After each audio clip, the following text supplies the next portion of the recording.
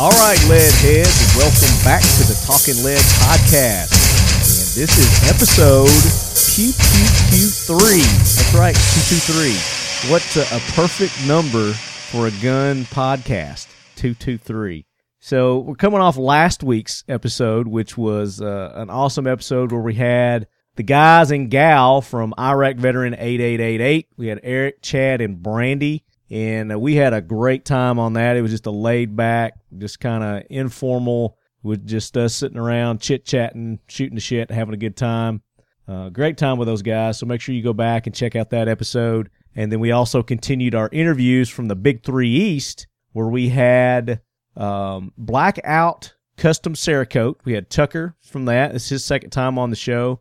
He was on last year. And those guys have come a long way since last year with their Cerakoting business. They're actually into slide cuts also with their Force One Tactical Company, and they're doing some awesome work over there. So make sure you guys check them out, Blackout Custom Cerakotes. And then we also had Steve from Medieval Industries. Steve, he's the owner, CEO, and they have that cool foregrip that you can do like 360 degrees with. They've got like on a little ball joint. So it's a pretty cool thing. I got some hands-on with that while I was down there in Florida. Looking forward to getting a little more with it. I think we're going to try to get him to send me one of those, and we're going to give it a good shake. So before we get into this week's show, as always, we'd like to thank the sponsors of Talking Lead. Right On USA, the official optics of Talking Lead. That's right, guys. I am so proud to have these guys as one of our sponsors. Their scopes and red dots are some of the best optics that I have ever laid eyes on, pun intended. Their binoculars are phenomenal. You guys got to check those out if you've not had an opportunity to go to their website, ritonusa.com. Make sure you go there and check out their full line of optics. Like I said, they've got binoculars, they've got rifle scopes, they've got red dots, they've got a magnifier, and they are working on spotting scopes as we speak. So hopefully those will be out any day now. But I've got their 5x25, their Mod 7, on my Nordic Components 308, and it is absolutely gorgeous. I mean, the clarity through these scopes is amazing. I had that thing dialed in. I was at 300 and, 15, 20 yards the other day, and the clarity of the target from, fully magnified in at that 25 was still just crystal clear. So you guys make sure you go check them out, and when you do, I know you're going to want to buy something, and we've got you covered, so use that Talking Lead Leadhead discount code at checkout, and you're going to get a nice hefty 20% discount from the guys at ritonusa.com. X Steel Targets. X Steel Targets. The best, most affordable AR-500 steel targets on the market today, ladies and gentlemen. That's right. Check them out, xsteeltargets.com. Whether you're law enforcement, military, you're a competition shooter, precision shooter, hunter, whatever it may be, they've got a target just for you. And, oh, by the way, if you don't see anything on there that fits your build, then give Bud a call over at X Steel Targets, and they will custom make targets just for you. So check them out at xsteeltargets.com.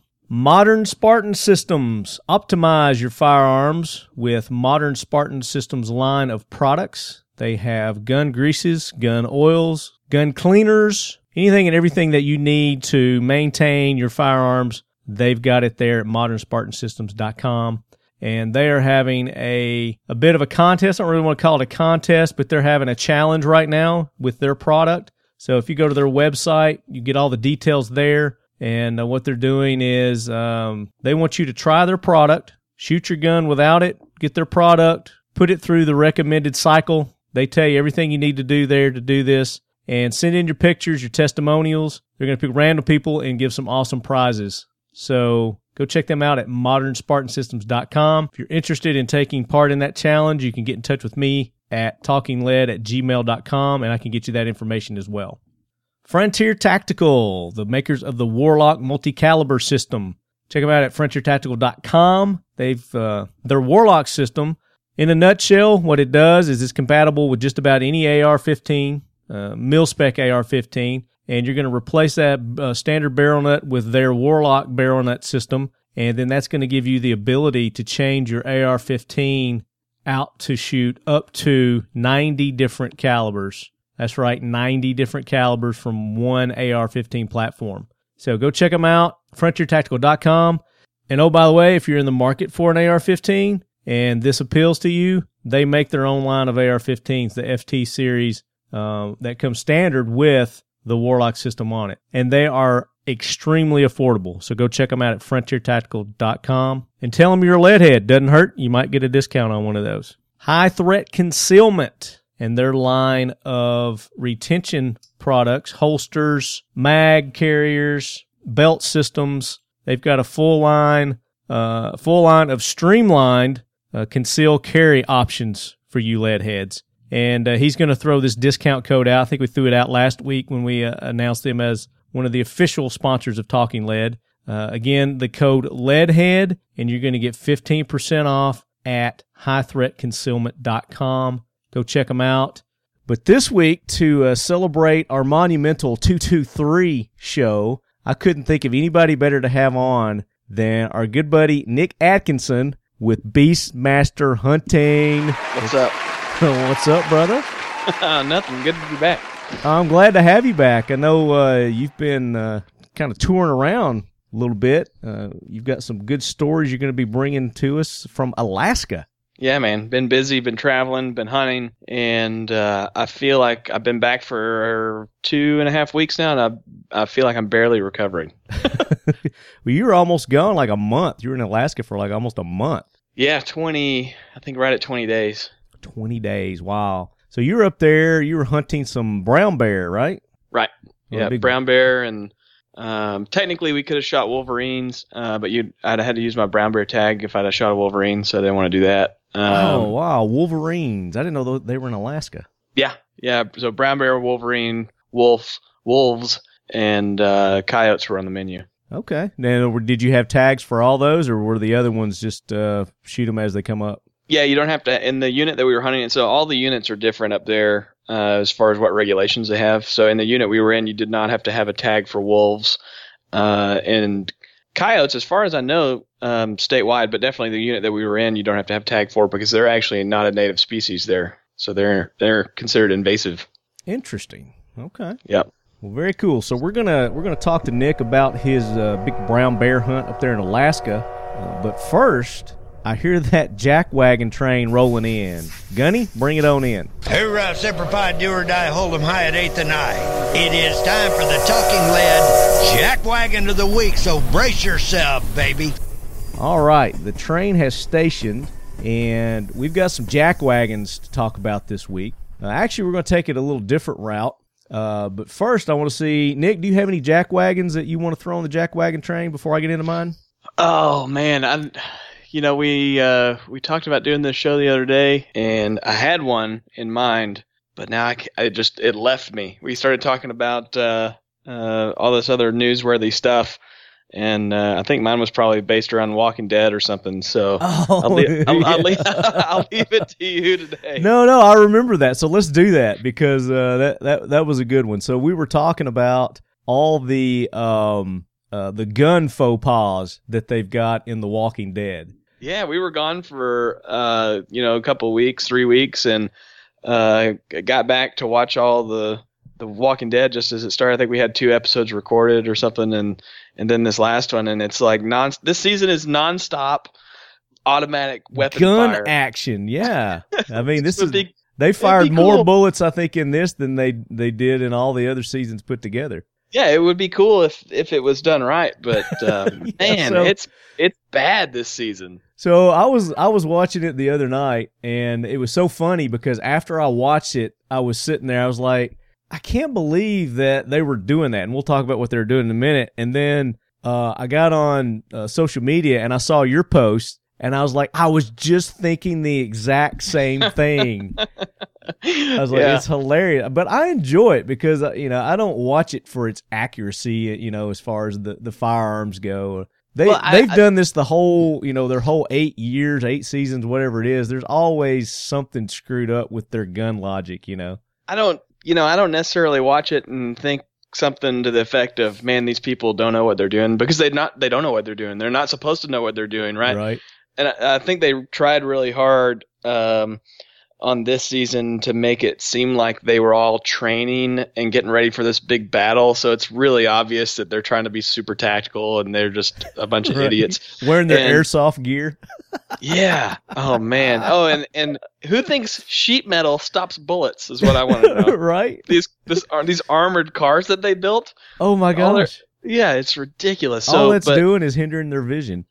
I guess if you had to narrow it down to one person or one group of people, I'm going to say the producers of The Walking Dead, because ultimately they're the ones that decide how it's going to go down. And who made the decision early on? I can remember the first few seasons were good, but then I think it was like when they were at the prison till now. Yeah.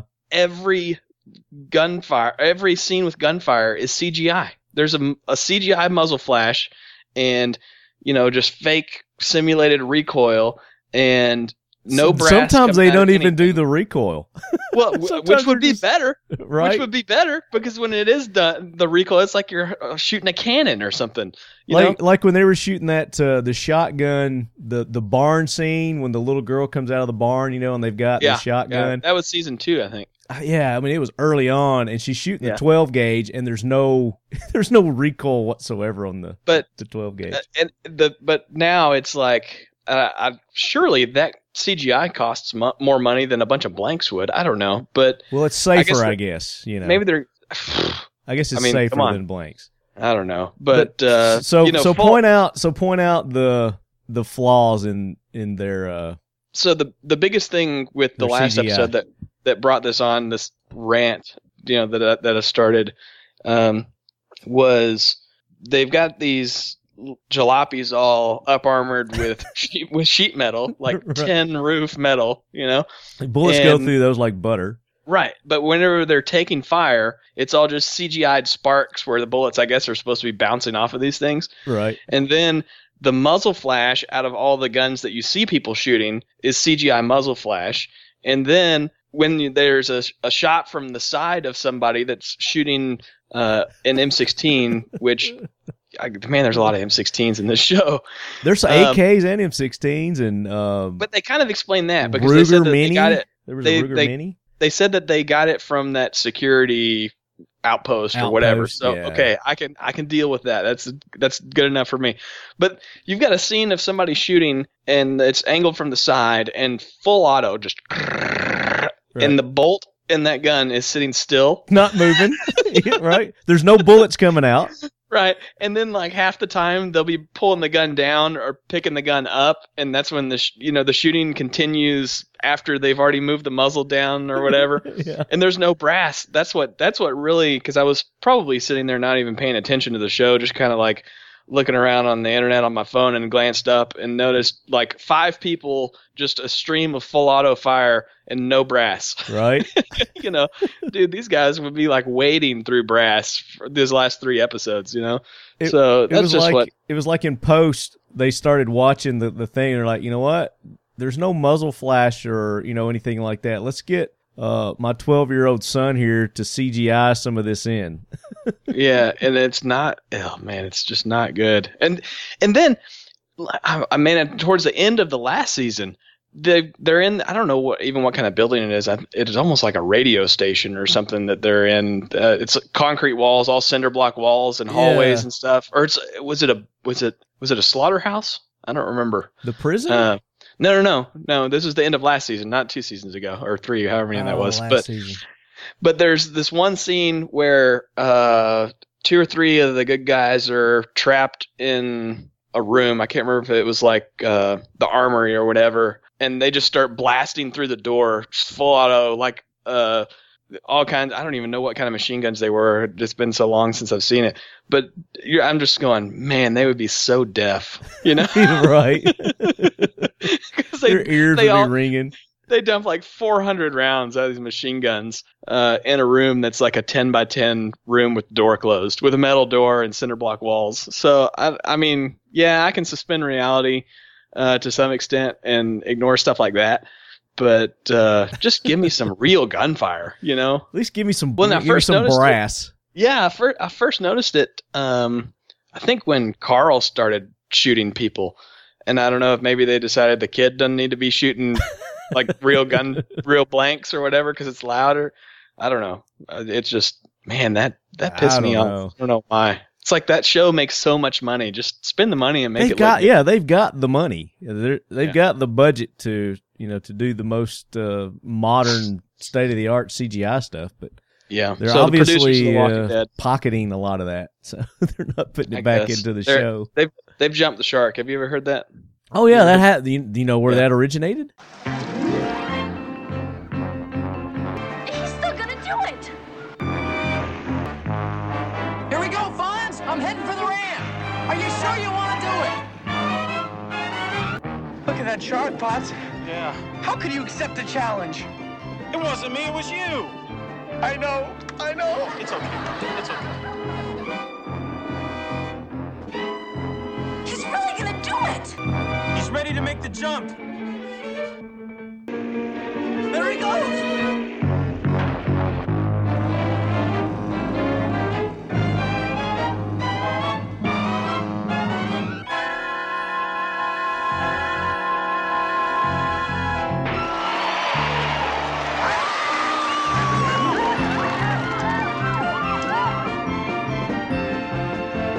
Where's best friends? Yeah, we waxed his skis. Finally, it didn't get eaten up. Come on, Rick.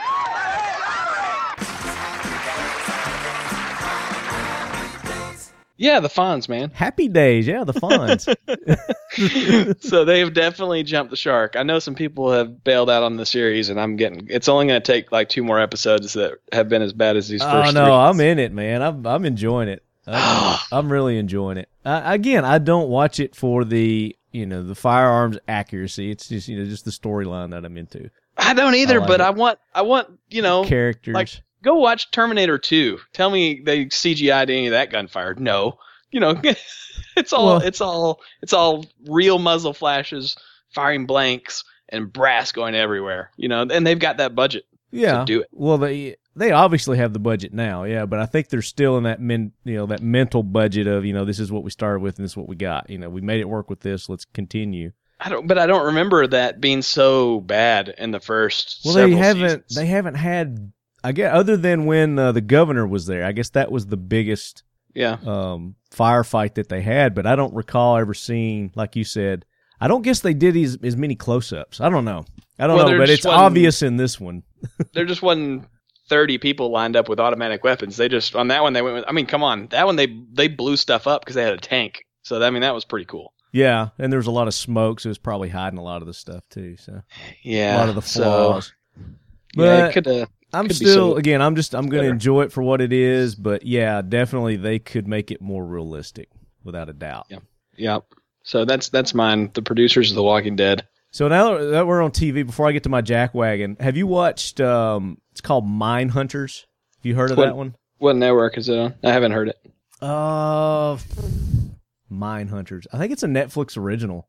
If it's on Netflix, I probably will get around to it. Netflix is I think I watch more Netflix than anything now. Yeah, it's pretty cool. It's just a high level. It's based on, and I don't know if it's like historically, this is how the FBI came up with their profiling policies and techniques, as far as psychological backgrounds and profiling and stuff like that. But it's kind of, it's back in I guess it's the 50s, maybe, or 60s. And I don't know, it's cool. You'll like it. I think you'll like it. Interesting. Serial killers and stuff like that. So yeah, I like a lot of the Netflix. In fact, I think I like all of the Netflix original shows. Stranger Things. I do like Stranger Things. Have you started season 2 yet? I think we just finished episode 8. I'm not sure how many episodes there are this season. I'm not sure. I don't know, but yeah, I think I like this season better than the first season. Let's see.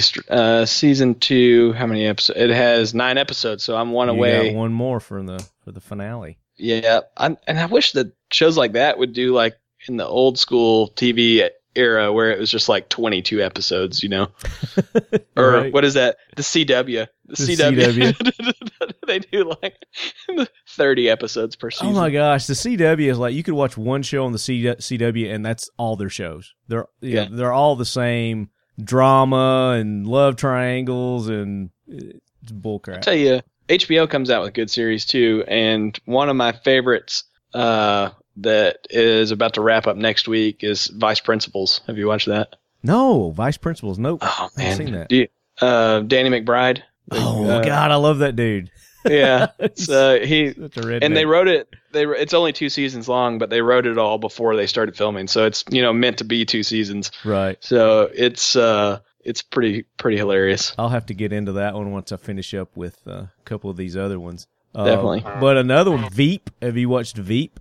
I have. That's old though. Is it canceled? I just kind of started watching it. No, I think it's months still. ago. Man, I can't remember if it's still on or not. That's hilarious. I love that show. But yeah, I've caught episodes here and there. I just never have sat down and actually watched it. And then of course Game of Thrones. I mean, you got to throw that one out there for HBO. That's huge. Yeah. HBO has good stuff, good series. Yeah, Netflix is kicking their ass though. Well, what's funny is I can't remember who I was listening to on the radio or on a podcast or something the other day, and they were talking about how it was on YouTube. Kevin Smith, the guy who does all the. No, I love Kevin Smith. Yeah. Yeah. He made Clerks. Yeah, and he's got an awesome YouTube channel where Fat they just Man talk on about, Batman. Exactly. They just talk about movie reviews and everything. Yeah, but they he was got a talking about podcast. how HBO was like, look, we made a movie. Whenever they like come out with a movie, Like every 2 years, yeah. Yeah, and Netflix is like, here's 19. Right. Here's 19 movies. Here's 19 movies that are complete. You can binge watch them. So Netflix is kicking everybody's ass. Yeah. I just listened to that episode. I guess it was yesterday. I listen to his podcast when I work out. Yeah. I love Kevin Smith. He was in Nashville. He was at the Ryman when I was I was out of town, so I couldn't go. Yeah, I was pissed off because I wanted to go.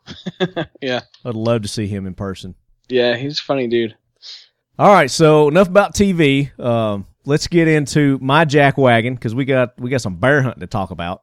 So as everybody's well aware, we've had a lot of freaking media coverage on mass shootings recently, and there have been, so and they deserve the coverage and the attention. But this latest one was down in your neck of the woods, and when I say your neck of the woods, Texas. Texas is huge. I don't know how close was this church shooting to where you are. Man, I heard the name of the town and I didn't recognize it, so I'm assuming it was southeast of here. But what? Give it to me again. I'm looking for the town. Let's see. Starts with an S. Sutherland Springs. Yeah, so let me see where that is. Okay, so while you're Googling that, so for you guys who haven't heard about this, there was a guy who walks into a church, and this happened, when was this? November the 5th, 2017. There was a mass shooting at the First Baptist Church in Sutherland Springs, Texas. It's about 30 miles east of the city of San Antonio. Yeah, so it's southeast of San Antonio, so right in between San Antonio and the coast, but I've never been down there. So that's, I don't know, that's 250 miles from me. Okay. Which, I mean, relative, that's not too far. In Texas terms, that's not too far. Yeah, that's like neighbors. It's like your closest neighbor. But this dude, he was a 26-year-old Devin Kelly or something like that. He killed 26 people and he injured another 20, I think is what the most accurate numbers are. He was shot twice by a local civilian as he exited the church. Then he fled in his vehicle, and then these two dudes chased him. Dude crashed, and then I think he was found with a self-inflicted gunshot to the head, is what the report is. So, but he was shot twice before he even got in the truck and fled. Definitely, I'm throwing this Devin Kelly dude on the jackwagon train. He's going to burn in hell, for eternity and then some. But I'm taking this a different route. I am going to we're going to talk about heroes. Fuck this Devin Patrick dude. These two guys that, went in harm's way to help protect their fellow man, their fellow citizens. I am giving kudos to these guys. I want to talk about these guys. I don't want to talk about this crazed individual, which, again, I don't know what his motives were yet. I haven't heard, but nothing justifies what he did. I want to hear them tell the story, Yeah, those the two guys. So the two guys that intervened were, I'm looking forward here, Stephen Williford, Willeford, and he was the guy who shot him as he was coming out of the church.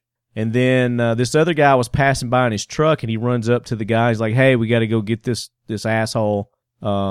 And the other guy was Johnny Langendorf, I believe. He's a young fella. I don't know how old he was. So they get in dude's truck, and they haul ass after this guy. And they're doing like a 95-mile-an-hour chase, because they don't want to get away. So they're basically just trying to keep eyes on this guy. So that, they've got 911 on the phone. We're like, hey, we're in pursuit of this guy. He's headed this way and this way. So they managed to, I guess, run him off the road, or he loses control and runs off the road.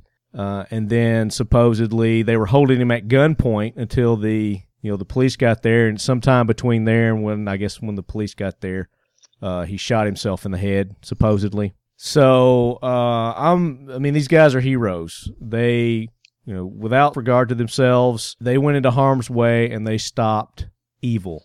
And that's what it takes to stop evil. That's the only way that you can stop evil, is by a good guy. And a good guy being equally or better armed than the evil guy. So kudos to these guys. They are heroes. I posted this on social media.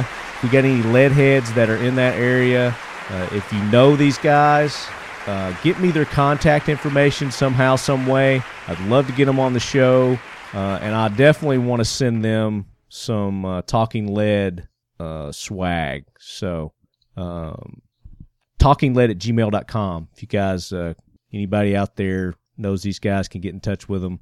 Would love to have them on the show, and definitely want to send them some cool Talking Lead stuff.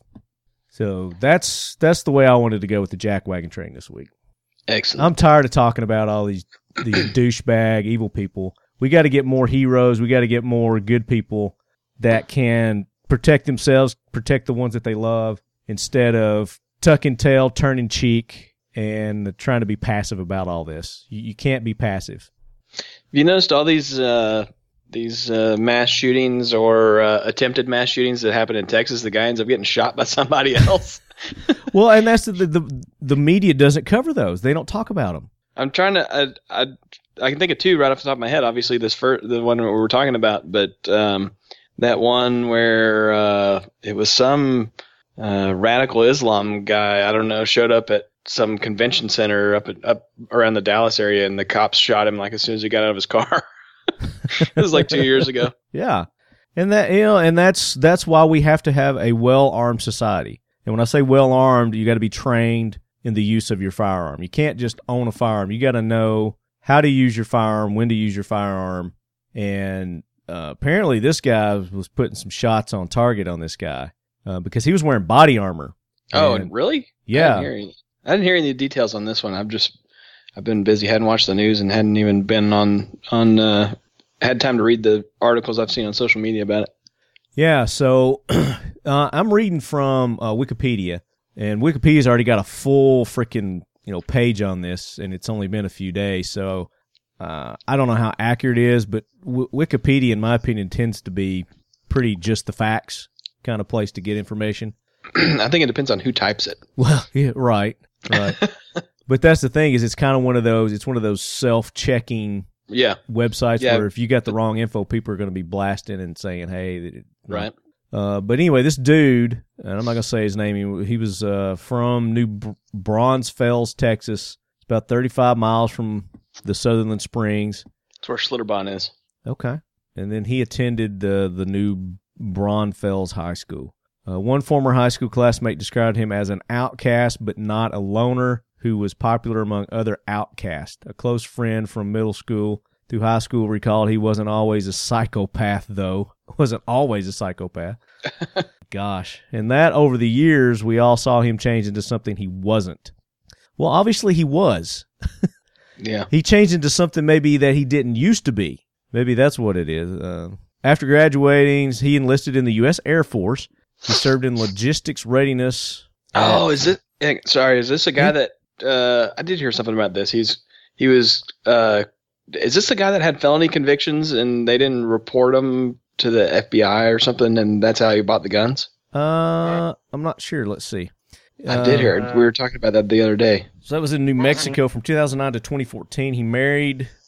Soon after, he was charged with assaulting his wife and fracturing his stepson's skull. So, yeah, I think that would probably exclude him from owning a firearm there. In response, Kelly made death threats against his superior officers who charged him, and he was caught sneaking firearms into the Air Force base. He was then admitted to a behavioral health services, a mental health facility. Again, another pattern we're seeing here, mental health issues here. Kelly escaped from the behavioral health services, but was soon apprehended 10 miles away. The facility's director, military, recalled Kelly stayed several weeks. So, blah, blah, blah, there's that. He divorced. He was convicted by a general court-martial on 2 counts for assault on his wife and stepson. He was sentenced to 12 months in confinement. He's ranked, dropped to the E1. He appealed, but was unsuccessful, dismissed with a bad conduct discharge. Let's see. Yeah, and something there. I'm fairly certain this is it, but there was something like it was either misreported or not reported correctly, and so that was how he was able to still go buy a firearm. It says, so the ability to purchase and carry firearms. Kelly purchased 4 guns at stores in Colorado and in Texas between 2014 and 2017. On October 29th, a week before the shooting, he posted a photo of an AR pattern rifle. I don't know what an AR pattern rifle is. On his Facebook profile, an AR pattern rifle was used in the attack. I mean, again, they want to make it. I don't know what he used. An AR pattern rifle. In the attack, 2 handguns were found. AR pattern would just be an AR designed on the AR platform. I think it was probably just a semi-automatic rifle that he used, and I was thinking it was like a Ruger Mini 14, maybe. I don't even know. Let's see if it gets into that. Kelly purchased the semi-automatic rifle used in the shooting from an Academy Sports Outdoor store in San Antonio, April 2016. He filled out the required ATF and indicated that he did not have disqualifying criminal history, so he lied. An FBI National Instant Criminal Background Check is required at the time of purchase of all firearms. Valid license to carry a handgun. State of Texas denied his application for a license to carry a handgun in public, although a license is not required to purchase firearms under Texas state law. Federal law prohibits those convicted of domestic violence from possessing firearms. And Kelly's general court-martial convictions for domestic violence should have been flagged in the NICS database and prevented a purchase. So that's what you're probably talking about there. Right. It says, however, the Air Force failed to relay the court-martial convictions to the FBI, saying in a statement, initial information indicates that Kelly's domestic violence offense was not entered into the NICS, National Crime Information Center database by the Air Force Base of Special Investigations. One day after the shooting, the Air Force said it had launched a review on how the service handled the criminal records. Okay, so that's how that fell through the cracks. The Air Force did not report it to this database. Right. So again, that's not a flaw in the background check system. That was a flaw in reporting information that's supposed to be reported to this National Crime Information Center database. So there's no law that's going to enhance or make the background checks that exist any better. It's human error, and you're going to have human error in anything that you do. It's always going to be there. So that answers your question. Yeah, so that's the case that you're thinking about there. Yeah. It'll be interesting to see if this has occurred before. Obviously, not where it's occurred that they didn't report it, and then there's a mass shooting. But it'll be interesting to see if they come up with other accounts where they failed to report it correctly or didn't report it. Just to see what the percentage is. Yeah, I guarantee you there's going to be a mass dump of military service records into this system now. Right. It's probably going to get flooded, and it's going to cause technical problems probably with the system for a while, but they'll get it worked out. So there's apparently some hoaxes and conspiracy theories related to this as well. Let's see what it says. Man. Of course. Fake news websites and far-right activists published misleading stories and conspiracy stories about the incident. They associated the shooter with a range of people and groups the far-right opposes, such as identifying the shooter as a Democrat or a radicalized Muslim, or claiming he carried an Antifa flag, and told churchgoers this is a communist revolution. Some reports falsely claimed he targeted the church because they were white conservatives. This misinformation mirrored similar events in the aftermath of the Las Vegas shooting a few weeks earlier, in which the perpetrator was falsely linked to leftist and Islamist groups. You know, I've not heard much about that Las Vegas shooting since it occurred either. Yeah, everything that I've of course I was in Alaska while that was going down, but every time I see something about it, it's something like, oh, they're trying to cover it up. They're trying to cover it up, and that's it. But it does seem like there's been very little information come out since then. Yeah, I mean, there really has. Yeah, I've heard all kinds of conspiracy theories around that too. I mean, you're going to get that with any of this stuff. There's going to be those people that come out, left and right, both sides of it, because everybody wants to be right, Well, it's like you can't even watch the news. I don't. But to get information, because they all want to be the first to report something. So what do? They report the first thing that they hear. There's no investigative and then they make assumptions journalism. based on that. Yeah. Yeah, there's no investigative journalism or to find a credible source. It's just they hear something, so they report it. So it's like there's not even any point in watching it. That's where our laws need to be changed. Yeah. Is there needs to be penalties and prosecutions for falsely reporting news on all levels. So that's where we need to come in and get more strict on our laws.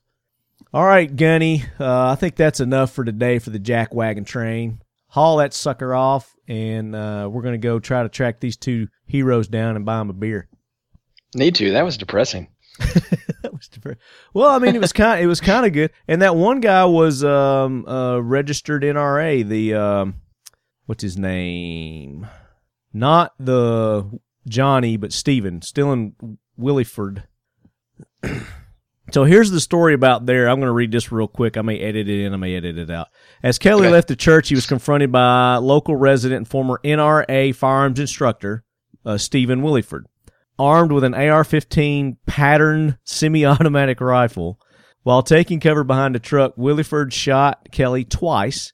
After being shot, Kelly dropped his rifle and fled in his Ford Explorer as Williford fired several rounds through the vehicle's window. Williford flagged down a passing pickup truck driven by Johnny Langendorf, and they pursued Kelly at a high speed for about 5 to 7 minutes.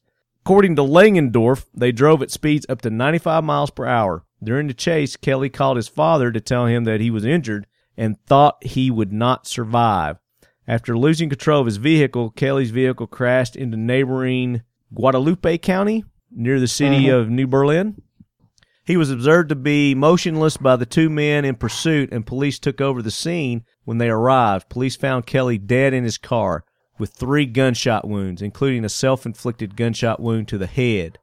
Two handguns were found in the vehicle, a Glock 9mm and a Ruger .22 caliber, both of which Kelly had purchased. The Texas Rangers are leading the investigation. The FBI and the BATFE, which is the Bureau of Alcohol, Tobacco, Firearms, and Explosives, are assisting. Investigators said the shooting was not racially or religiously motivated, but rather a dispute with his mother-in-law. What? It's not religiously motivated, but he shot up a church. Okay. Well, his mother-in-law must have been in there. I guess. Seems like he would have just shot her then.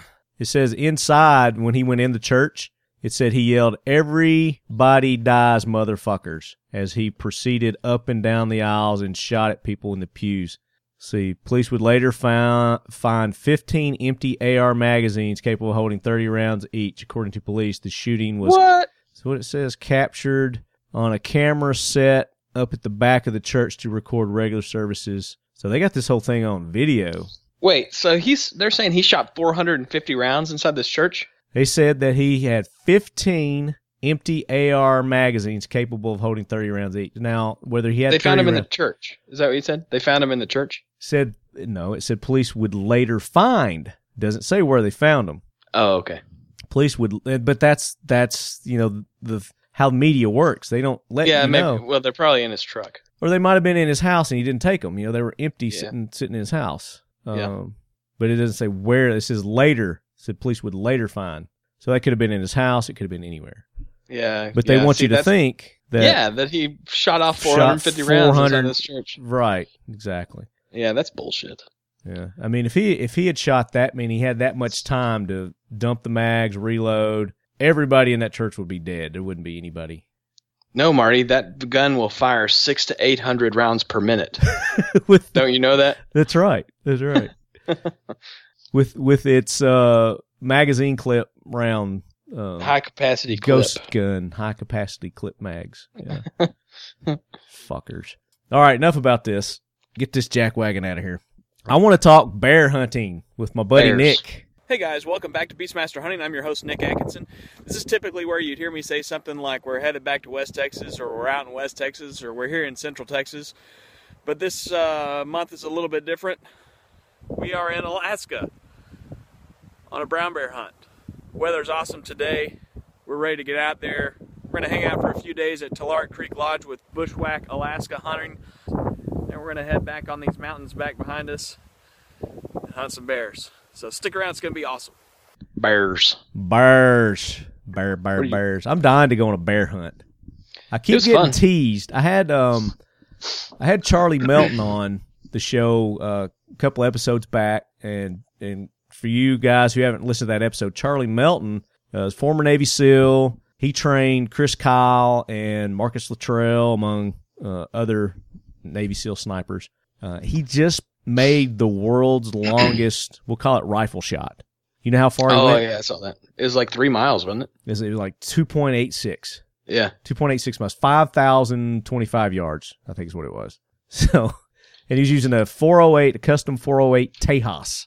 But he was going on a bear hunt, I guess that next week, and he invited me to go, but due to scheduling conflicts, I couldn't go. So they were going to, I think, Minden, Nevada is where they were going bear hunting. So I missed out on that one. Should have gone. Well, I couldn't. I wanted to. I really did. But I've been promised on to go on one next year, so I've got one hopefully lined up for next year. Nice. But I want to hear about yours. So you went to Alaska. Yeah, we flew in. I think we left on the 1st or 2nd of October from the house and flew into Seattle. Then flew from Seattle to Anchorage, then Anchorage to Iliamna, and then Oh, shit. that's where it was a lot of travel. It's like you're going to Europe or something. Yeah, well, I mean, it was the same length flight basically. Holy cow. By the time you do all that, it's we were in the air for like 8 hours. So 8 hours, you can go from like Chicago to London or something, Right, exactly. But yeah, it was a good time. I mean, it's So a little background different world. for you lead heads. Nick's been on the show before, and Nick and I went on a hunt. Was it February? Yeah, because it was right after Valentine's Day, I think. Yeah, so back in February, got to go up and visit Nick in Texas, and we did some hog hunting and some coyote hunting and coons and whatever else. It was a bobcat. I think you got a bobcat on that one too. Yeah, we did. So I had a great time, got the fever, and obviously Nick knows what he's doing. The Beastmaster Hunting channel, you guys, if you've not heard of it, go check it out, YouTube channel that Nick started up. Well, I guess this year, didn't you? You just started it up? Yeah, because we just started the idea for Beastmaster like in January, and Beastmaster Hunting LLC in February, and along with all that, just YouTube and Facebook and everything. Yeah, so Nick and I guess we met through the 3-gun is how we originally met. Nick is one of the top 3-gunners in the nation, and we met through our sponsor, Cobalt Kinetics, at the time, was sponsoring us. And I guess are you still a shooter for Cobalt Kinetics? Nope, the Cobalt Kinetics shooting team does not exist any longer. Okay, does Cobalt Kinetics exist anymore?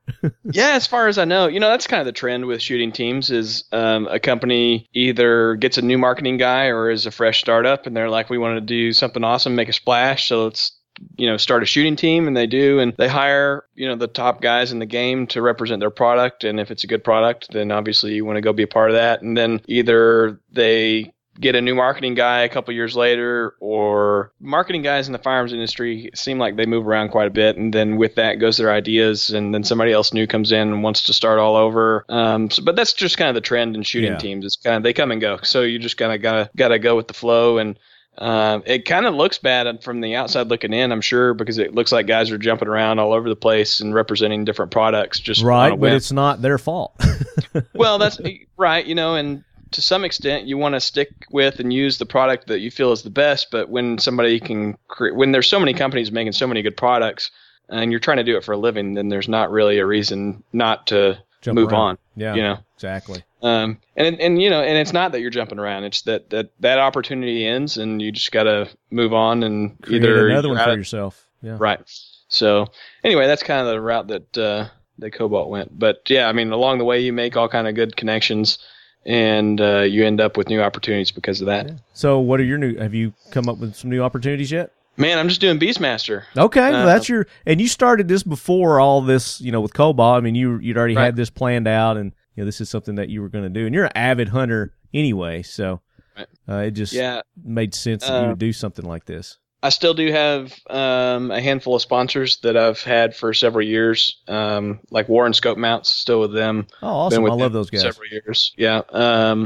Proof Research and Timney Triggers. And a lot of these sponsors are sponsors that I've had for a couple of years, but because of what I'm doing with Beastmaster, it gives me the opportunity to work with them also. So that kind of helps, that relationship is already there, and I can go to them and say, here's what I want to do. And then they can help me develop a product. So, but yeah, everything for 2018 is going to be Beastmaster hunting focused, centric.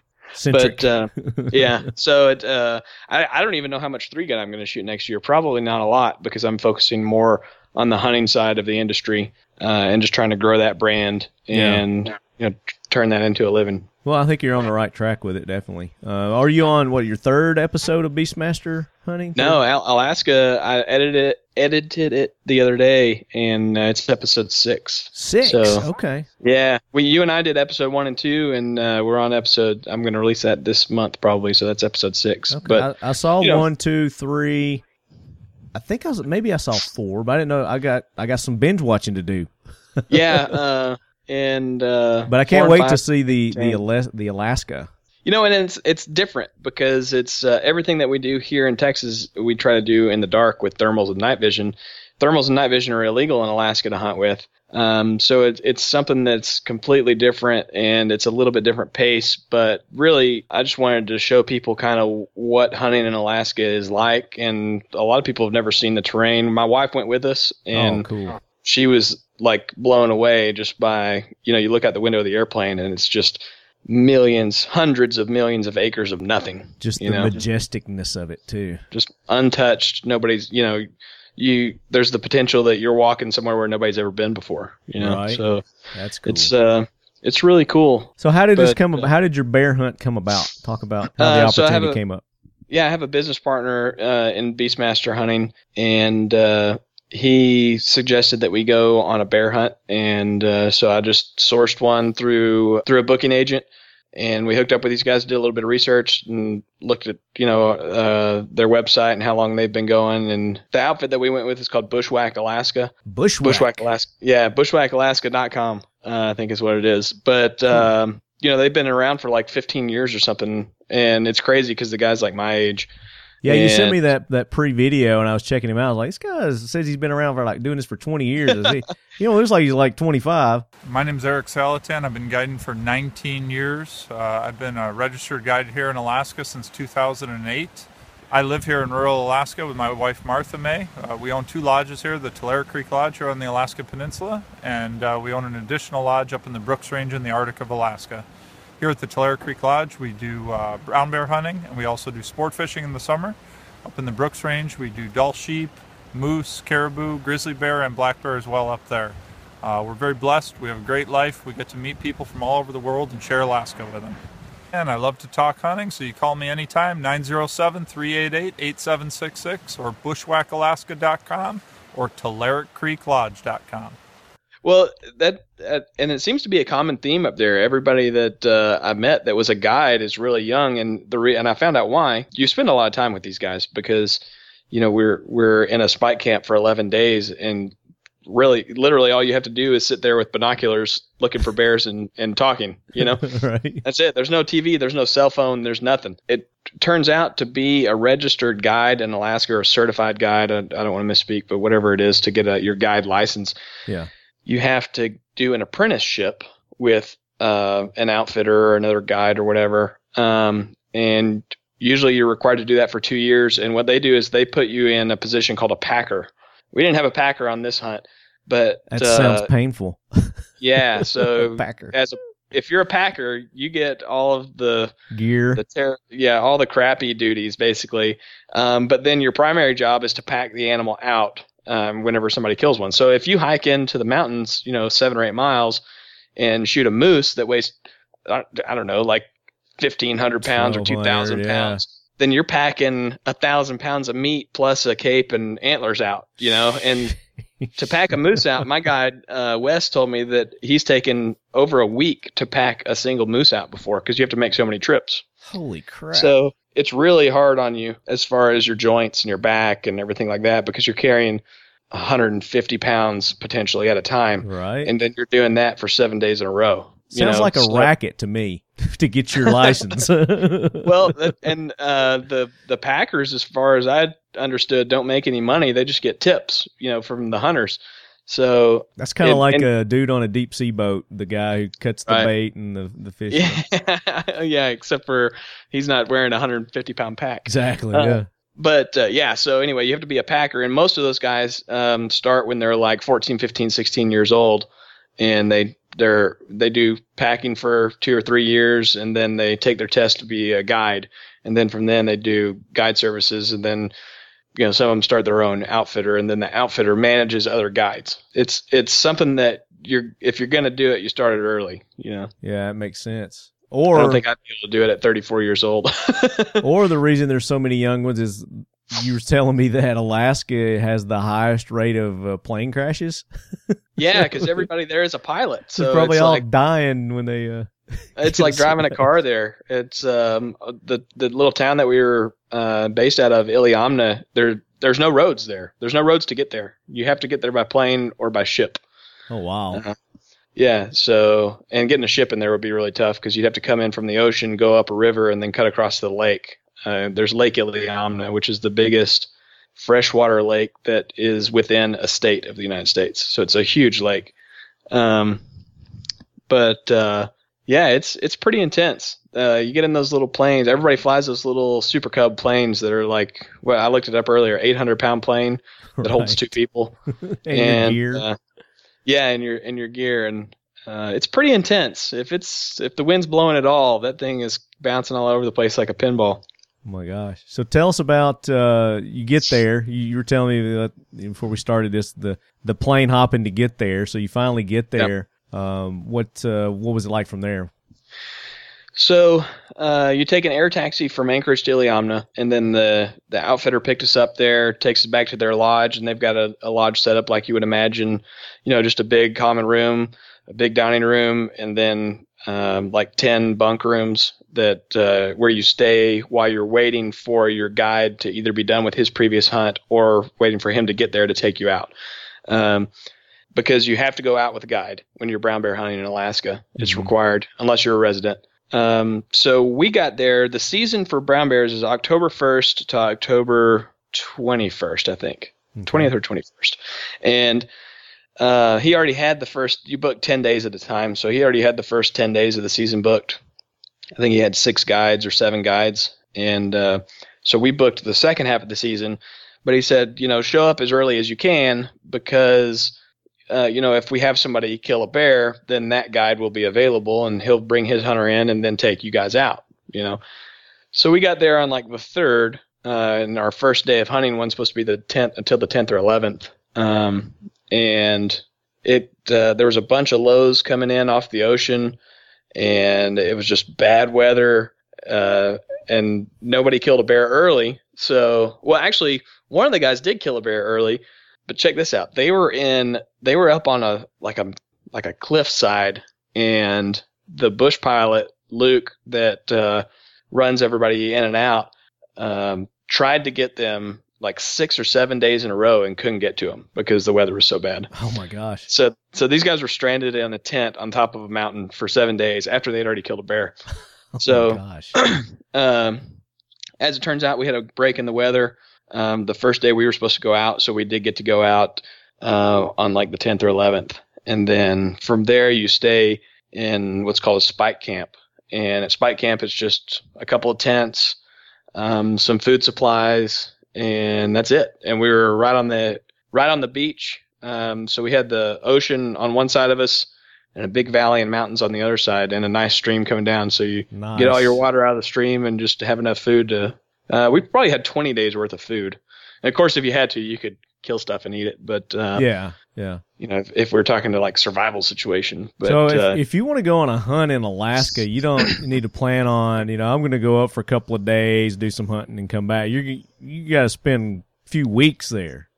Yeah, I mean, even if we said no, we're just going to get there on the 10th, plan on going out on the 11th. There's the potential that when you kill an animal or the last day of the season rolls around, you could be stuck for another week depending on the weather. Yeah, to get like out. Like what happened with those other guys. Yeah. So I mean, and this is not. I'm not talking about like we were snowed in. I'm talking about like it was 70-mile-an-hour wind and rain. They joke around up there whenever they're talking about high wind.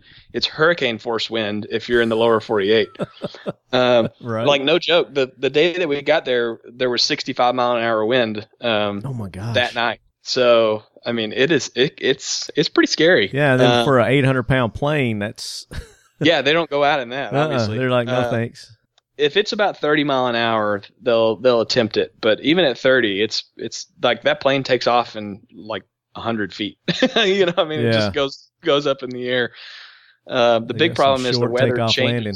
Yeah, the weather changes so fast up there that you get stuck out there. There was one. The first week we were there, we were in the lodge, and Eric, the guy who owns Bushwhack Alaska, was like, well, let's go out on the boat and we'll just go look for some bears along the shoreline. So we were like, okay, just get out of the lodge because we've been sitting in there crazy. Yeah. Yeah. And the weather, we kind of had a break in the weather, but it was still a little bit windy. And we get about halfway across the lake and he turns around and I'm like, what are we doing? And he said, we're going back. And I was like, why? And he said, because the weather's coming in, and if we go over there, we're going to get stranded. Like, because it would be the water would be so choppy that you couldn't cross it. Yeah. Because this lake is so huge, it's like an ocean, and we're not in a boat that's made for the ocean. We're in a boat that's made to go up little creeks and stuff so we can look for bears. Yeah. And we got back to the house, and sure enough, that was like those 3 days. 3 days later, he was like, if we'd have gone across the lake over there, we would still be over there. There'd be no coming back. Yeah. So we'd be sitting over there sleeping in a boat and eating berries, or that would whatever. Suck. Now, hopefully shoot a bear. Now, did you do some fishing while you were waiting? Were you able to do any fishing? No, we could have, but it was just kind of one of those things where the weather was pretty tough. So choppy, yeah. Yeah, but there were a couple times where they were like, hey, you want to go out in the boat and fish? And we were like, nah, we want to sit here and see if there's a break in the weather so we can go hunting, We'll pass. We're going to eat and drink. Yeah. It's definitely different. There's there's city time and then there's Alaska time. It seems like, city time is like, you tell me to be on Skype at 6:45. I'm on Skype at 6:45. If I'm not, I'm texting you why I'm not on Skype at 6:45. Right. And then Alaska time is like, yeah, we're going to drop you off, and then we're going to try to pick you up on Wednesday. But if we're not there on Wednesday, then maybe Saturday. Right. We got some laundry to do between now and then. Yeah, eat when you're hungry and do work when there's work to be done, I guess, is the mentality up there. Right. It's different world. So you guys it was a full week at least, right, before you're actually able to go out and hunt. Yeah. We were in the lodge for 7 days and going kind of stir crazy. And went out and rode around a little bit in the mountains just to look at stuff, where the road ends, basically, going out of town. And so while you're waiting that week, what you guys do? Did you sight your guns in? Did you do some shooting at all, or? Yeah, I mean, we checked zeros on the guns just to make sure that they were good. Of course, you don't take just a ton of ammo. because we didn't know. First of all, we didn't know we were going to be stuck for a week. Yeah, and you want to keep your weight down, I'm sure. Yeah. Right. Yeah. So I had like 2 boxes of ammo, so you don't want to just shoot a ton. But yeah, I mean, just run around, kind of go look at the general store. You know, Check go back out to the the general scenery, store. do some- Go look at the other general store. Do a bunch of selfies. Yeah. I shot a grouse while we were waiting. Oh, cool. A grouse is like a ground bird up there. It's like a really big quail. What'd you shoot it with? So I didn't know this, but you can shoot grouse up there with centerfire rifles. Okay. And I guess it's pretty common to shoot them with a 22. But we actually went out to check the zero on this 300 Win Mag that I had taken, and we're coming back, and there's a grouse. And the laws for shooting up there are as long as you're not on the road, you can shoot. Okay. So we were within an area that we were allowed to hunt, and a grouse runs across the road. And I said, "Hey, is that a grouse?" And Eric's like, "Yeah." So he's like, "We should shoot it and take it and eat it." I'm like, well, "I have this 300 Win Mag." It's like, "Can you hit it in the head?" And I'm like, "Probably." So I get out and follow it off in the woods, and he pops out from under a tree, and I smoke him right in the head. Right in the head. There you go. It was from like 7 yards. Like from otherwise, you wouldn't have anything to eat. So we did that. So y'all had grouse one night. Yeah. But yeah, I mean, the food is awesome up there because all they eat is wild game pretty much. And you can just, I didn't know this, but you can just walk outside, you know, off the beaten path, and there's berries everywhere. There's cranberries and blueberries and all kinds of stuff. And you're just walking on them because they all grow on the tundra, you know, Nice. and it's like, you're not even really walking on the ground. You're walking on vegetation. It's like, It's so thick. it feels like you're walking on a mattress. It's weird. That's cool. But yeah, we had a lot of moose and a lot of caribou. So y'all had time to like pick the berries and make your own preserves, and while you're waiting, Well, you know, do we were actually there right at the end of the time when the berries were prevalent, but there were still some out. yeah. And you know, it was right when everything's kind of getting cold. It was like 40 degrees, kind of highs in the day whenever we got there, and then by the time we left, I think one of the days was like 15 degrees. So it was right at that change of the season. That's part of the reason why we didn't see as many bears as we would have normally seen, is because it got so cold so fast that, or early in the year, that they were saying a lot of the bears were probably already underground hibernating. Yeah. So let's fast forward to where you actually get to go out and you're on the hunt. Talk us through that. So we get out to Spike Camp, and like I said, ours was on the beach, and get all set up, meet Wes, who was my guide. So it's like a one-on-one guide. You know, he's basically there just to help me get a bear. Yeah. And day one that we could – well, okay, so in Alaska, you can't fly in an airplane and then hunt the same day. It's illegal. Is that for like spotting reasons or something? Yeah, and you can't have any communication with somebody – you know, about where animals are that they saw from an airplane or anything like that. And everything, they're really strict on everything, game wise, you know. Yeah. But, so we fly into Spike Camp, get all set up and kind of mill around camp, and you can glass and everything like that. So we sat around looking at the hills with binoculars, that first day. Second day we woke up and it was pouring down rain and like 45 degrees. So we spent all that day in rain gear, hiking up the valley, and you couldn't really do much with binoculars. So it's kind of like if you saw something walk out within 300 or 400 yards, then that was about your only chance.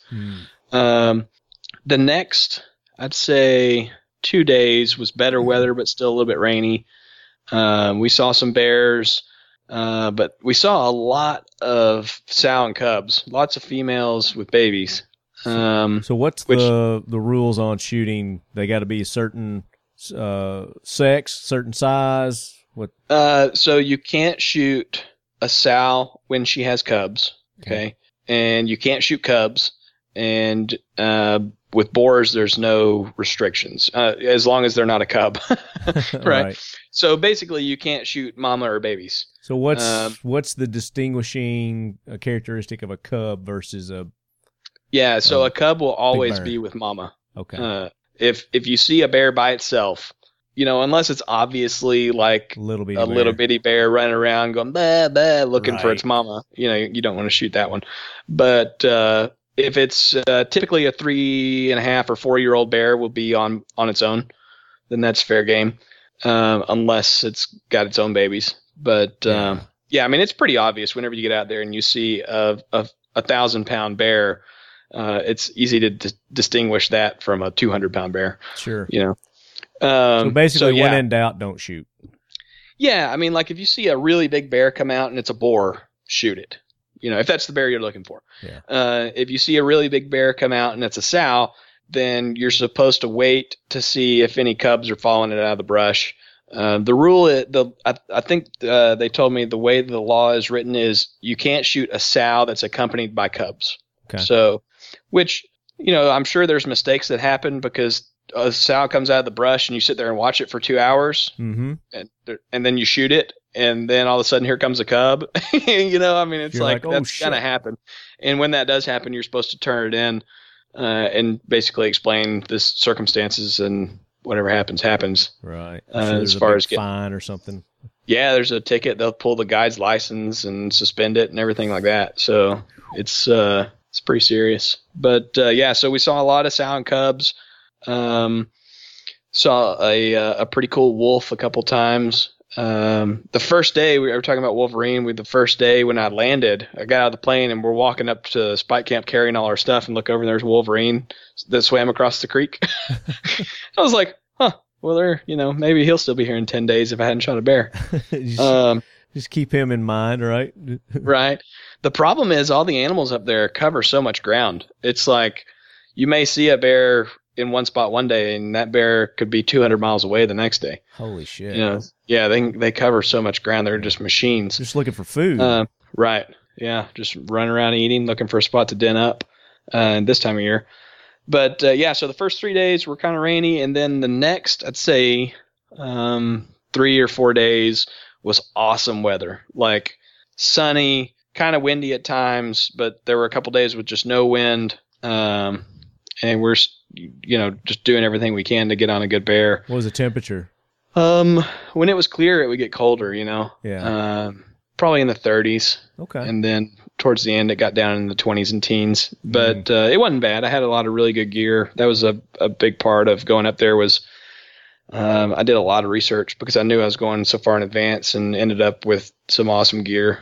Most of it's Kuiu stuff, just ultralight hunting gear that you're not even thinking about. You're wearing so much stuff, but you're not thinking about it because it's not heavy. Cool. And it performed great, kept me dry. We'll talk about your gear after we sure. talk about the hunt. On like day 6, maybe the 6 or 7, I can't remember. Man, everything, all the days run together. I'm sure once you're out there that long, I mean, seeing everything that you're seeing, it just kind of all runs together. But you did some videos, right? So our listeners, when that becomes available, we'll post it. That way everybody can go check out the video of this. Yeah, I'll probably upload it this week. It'll be episode 6, Beastmaster Hunting. If you go to YouTube and search Beastmaster Hunting Nick Atkinson, then you'll be able to find the channel. Okay. Well, it'll be out. It'll be out before I post this show. I'm not going to post the show till Monday, so I'll put a link in the show notes for everybody. Perfect. But so like day 6 or 7, maybe even 5, we saw this humongous bear up on the side of the mountain, and the shitty part about this was it was 2 hours before dark. Oh. Okay. Okay. So we're down on the beach. We've been watching the beach for the last 3 hours. Wes spotted a big blonde bear up on top of the hill. So we're going to haul ass because we only have 2 hours of daylight and try and get within a couple 100 yards of him and get a shot on him. It's a big bear. Yeah, there he is.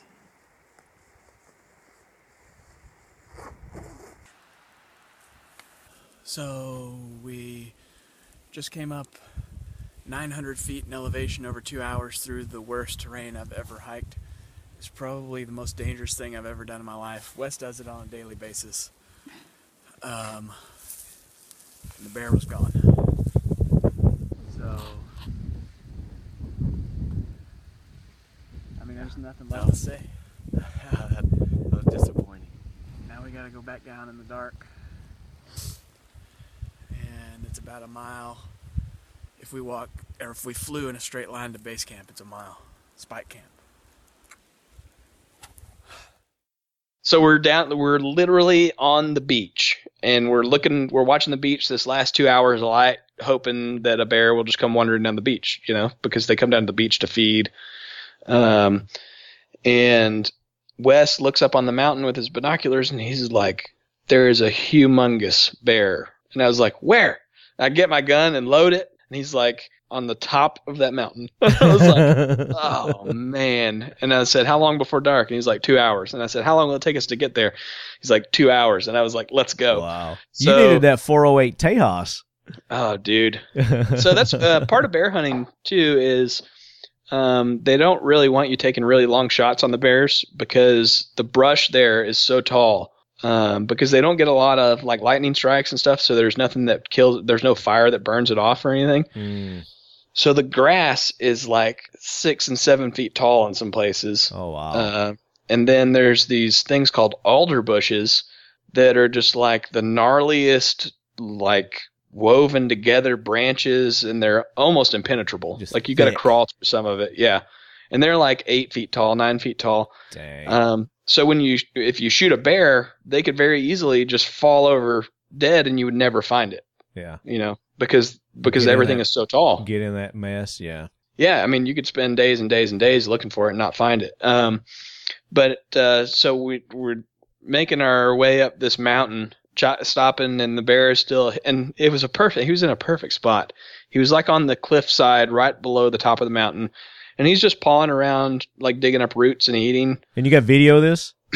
Yeah, with very little video, just because it was so close to dark. Oh, okay. And we were like, let's just go. We don't have time to video this, and it was actually so dangerous going up that we couldn't video it. Yeah. Because for the most part, we were hacking through this real tall stuff, but then we get on this like side hill of this valley, and you can see it in the video. My wife was taking the video. She pans around, and you can see back down to the beach where we came from. And most of it was just side hill that we're walking on. And it's like, if you fall off of this, you're going to fall like 600 feet. Yeah, got to pay attention to what you're doing. Put the camera. Yeah. And it's not going to be like fall and just like skydive and smack on the ground. It's going to be fall and tumble. Bouncing like 600 and feet. Yeah, hit rocks and alders and all kinds of stuff. So we side hill, and then finally we get to this cliffside where we can't go any further. So I lay my pack down, or actually Wes put his pack down. I put my rifle across it, and he ranges the bear, and he's 401. And I was like, man, I can hit this bear. Like, that's my wheelhouse, baby. Yeah. Well, and he knew I was a professional shooter and everything like that. And I was like, I can put it, I can double lung shot this bear, no doubt in my mind, because it was right at sunset. So the wind had laid down, and I've got dope on this rifle to 800, and it's a 300 win mag. And I'm like, dude, I can smoke this bear. And he was like, and we had talked about it before. When you shoot bears, you don't shoot them in the head, because the skull is part of the trophy. But also, it's thick. You can kill them. It'll shatter their skull is the problem. And it makes it ineligible to measure for Boone and Crockett. So Boone and Crockett is like the record. I got you. The record books for measuring bears. Yeah. Or animals. Wild animals, game. Yeah, deer, everything. Yeah. Right. So you don't want to shoot a gigantic bear in the skull, because if it's some kind of world record, well, now it's ineligible, right? Gotcha. So, but whenever you shoot a bear and you shoot them either lung shot or heart shot, they don't just die. They kind of do like pigs do, where they fall down, get up, and they just run full speed in the direction that they're facing, right? So typically they want you to take 200 in shots and put multiple shots on the bear. So I'm like, dude, I'm telling you, I can put a perfect shot on this bear. And he's like, we will never find it. And I said, screw it, I'll shoot him in the head. And he's like, dude, you don't want to shoot him in the head. And I was like, listen. And I'm smoked. We just hiked 1.5 miles. We went from sea level to 1,100 feet in 2 hours. It was, and that doesn't sound like a lot whenever you're just thinking about elevation. But when you're hacking through all that stuff, and you're going through the alders that you're crawling under, and wearing all those clothes, and you got your gear, yeah, carrying a pack and carrying a gun, because as soon as you see a bear, basically you take your gun out of your pack, because you don't know when you're going to end up having to shoot. So you're carrying a gun in one hand, and you're carrying like a 20-pound pack or 30-pound pack, or Wes was probably carrying a 40-pound pack. And you're getting hung up in all this stuff. I mean, it is I was smoked, and I was like, dude, I don't care. I'm going to shoot him in the head. And so finally I talked Wes into it, and he's like, okay. And like right about that time, the bear disappears around a corner. And I was like, maybe he'll come back. And he's like, he's not going to come back. And I was like, okay, how do we get closer? We couldn't go straight because there's just a straight rock face. You know, there was you couldn't do it with climbing gear, you know. And I look up, and it's kind of like more straight up. And I said, what if we go up and then keep going? And he's like, maybe. And so he like he leaves his pack there, and he runs up, and I see him lean back over the cliff and go, yeah, this is good. And I was like, why did I say that? Right. Now I got to climb this mofo. Yeah. So I handed him his pack, and then we climbed, like scaled this rock face and went through some more nasty alders. And now your wife is with you this whole time, right? Yeah, dude, she killed me on that climb. Gosh. I was like, you need to call Jillian Michaels personally and thank her. Tell her you whipped my ass on this climb. That's and great. we got up to the top. Finally, we got to actually where the bear was, and we're just standing there looking around. He's gone, you know. And there's a lot of places bear can go that people can't go just because they can climb stuff like it's nothing. Yeah. And if there's a tiny little trail around the side of a cliff, then the bear will take it, and we can't take it, you know. So who knows where he went, but it was probably the most disappointing thing I've ever done in my life, you know.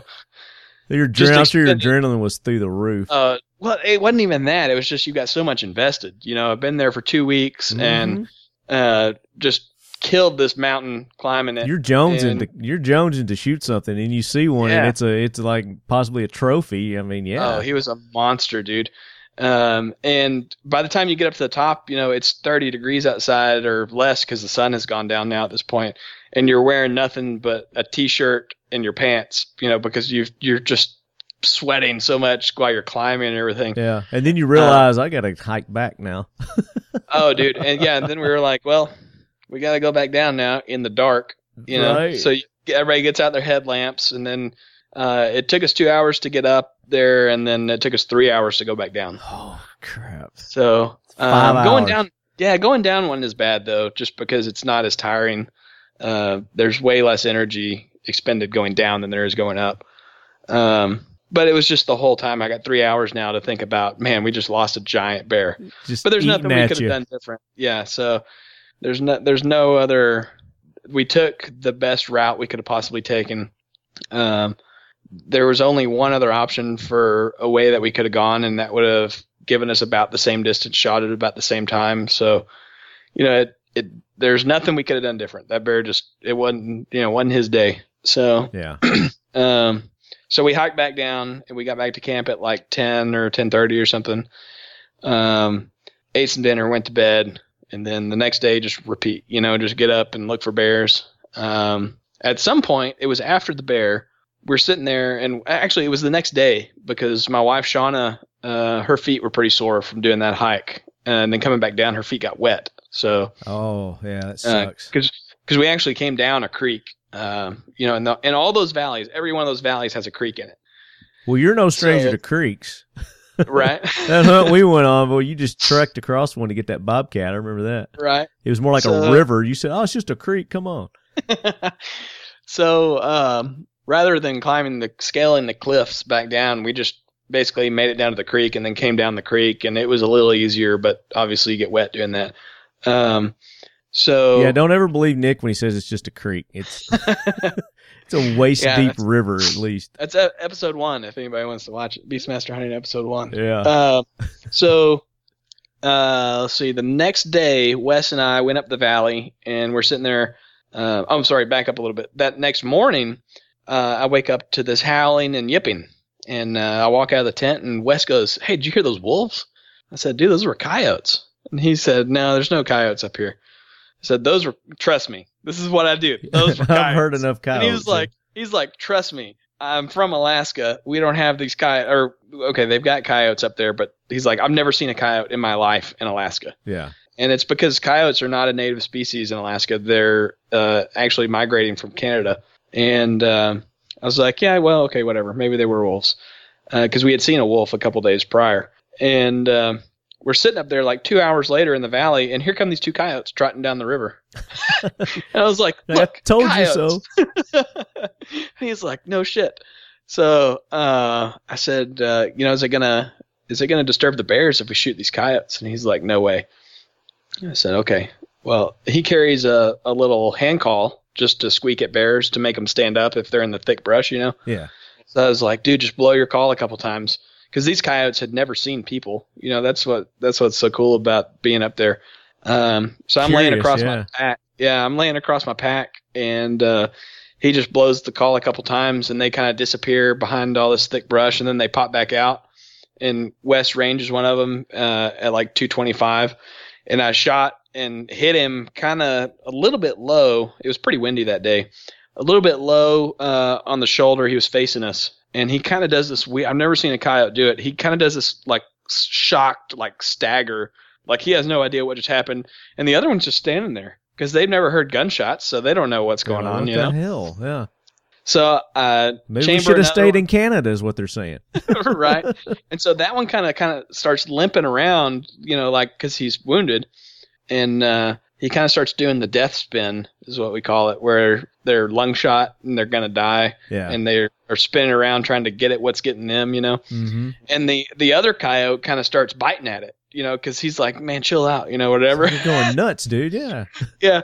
Well, at this point, come on, Carl, settle down. Right. At this point, they made it to like 200 yards, and they're lined up because they're both spinning around, like kind of biting at each other. Because I don't know, maybe they think one of them's getting the other one. So I chamber another round, and I wait for them to line up, and I shoot the front one, and I aim a little high, trying to get them both.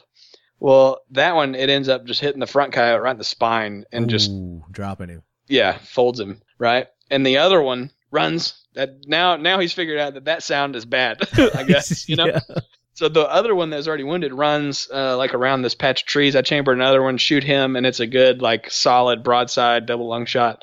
And he spins off into these alders, that nasty stuff. Well, we went down there, found the one that folded up, and then we spent like an hour and a half looking for the other one and never found him. And it's just because that stuff is so thick. Yeah. You can't walk in it, period. There's blood, there's chunks of meat, there's fur everywhere. Just can't find him. So, whatever, kind of bummed. We skinned out the other one. And Wes is like, I've never lost an animal in my life. We're finding this coyote. And I was like, dude, it's a coyote. Determined. Huh? I was like, it's a coyote. Okay. If it's a wolf, I agree with you. We're going to find him. We just fed a hungry animal with that, Right. Yeah. So he's like, all right, fine.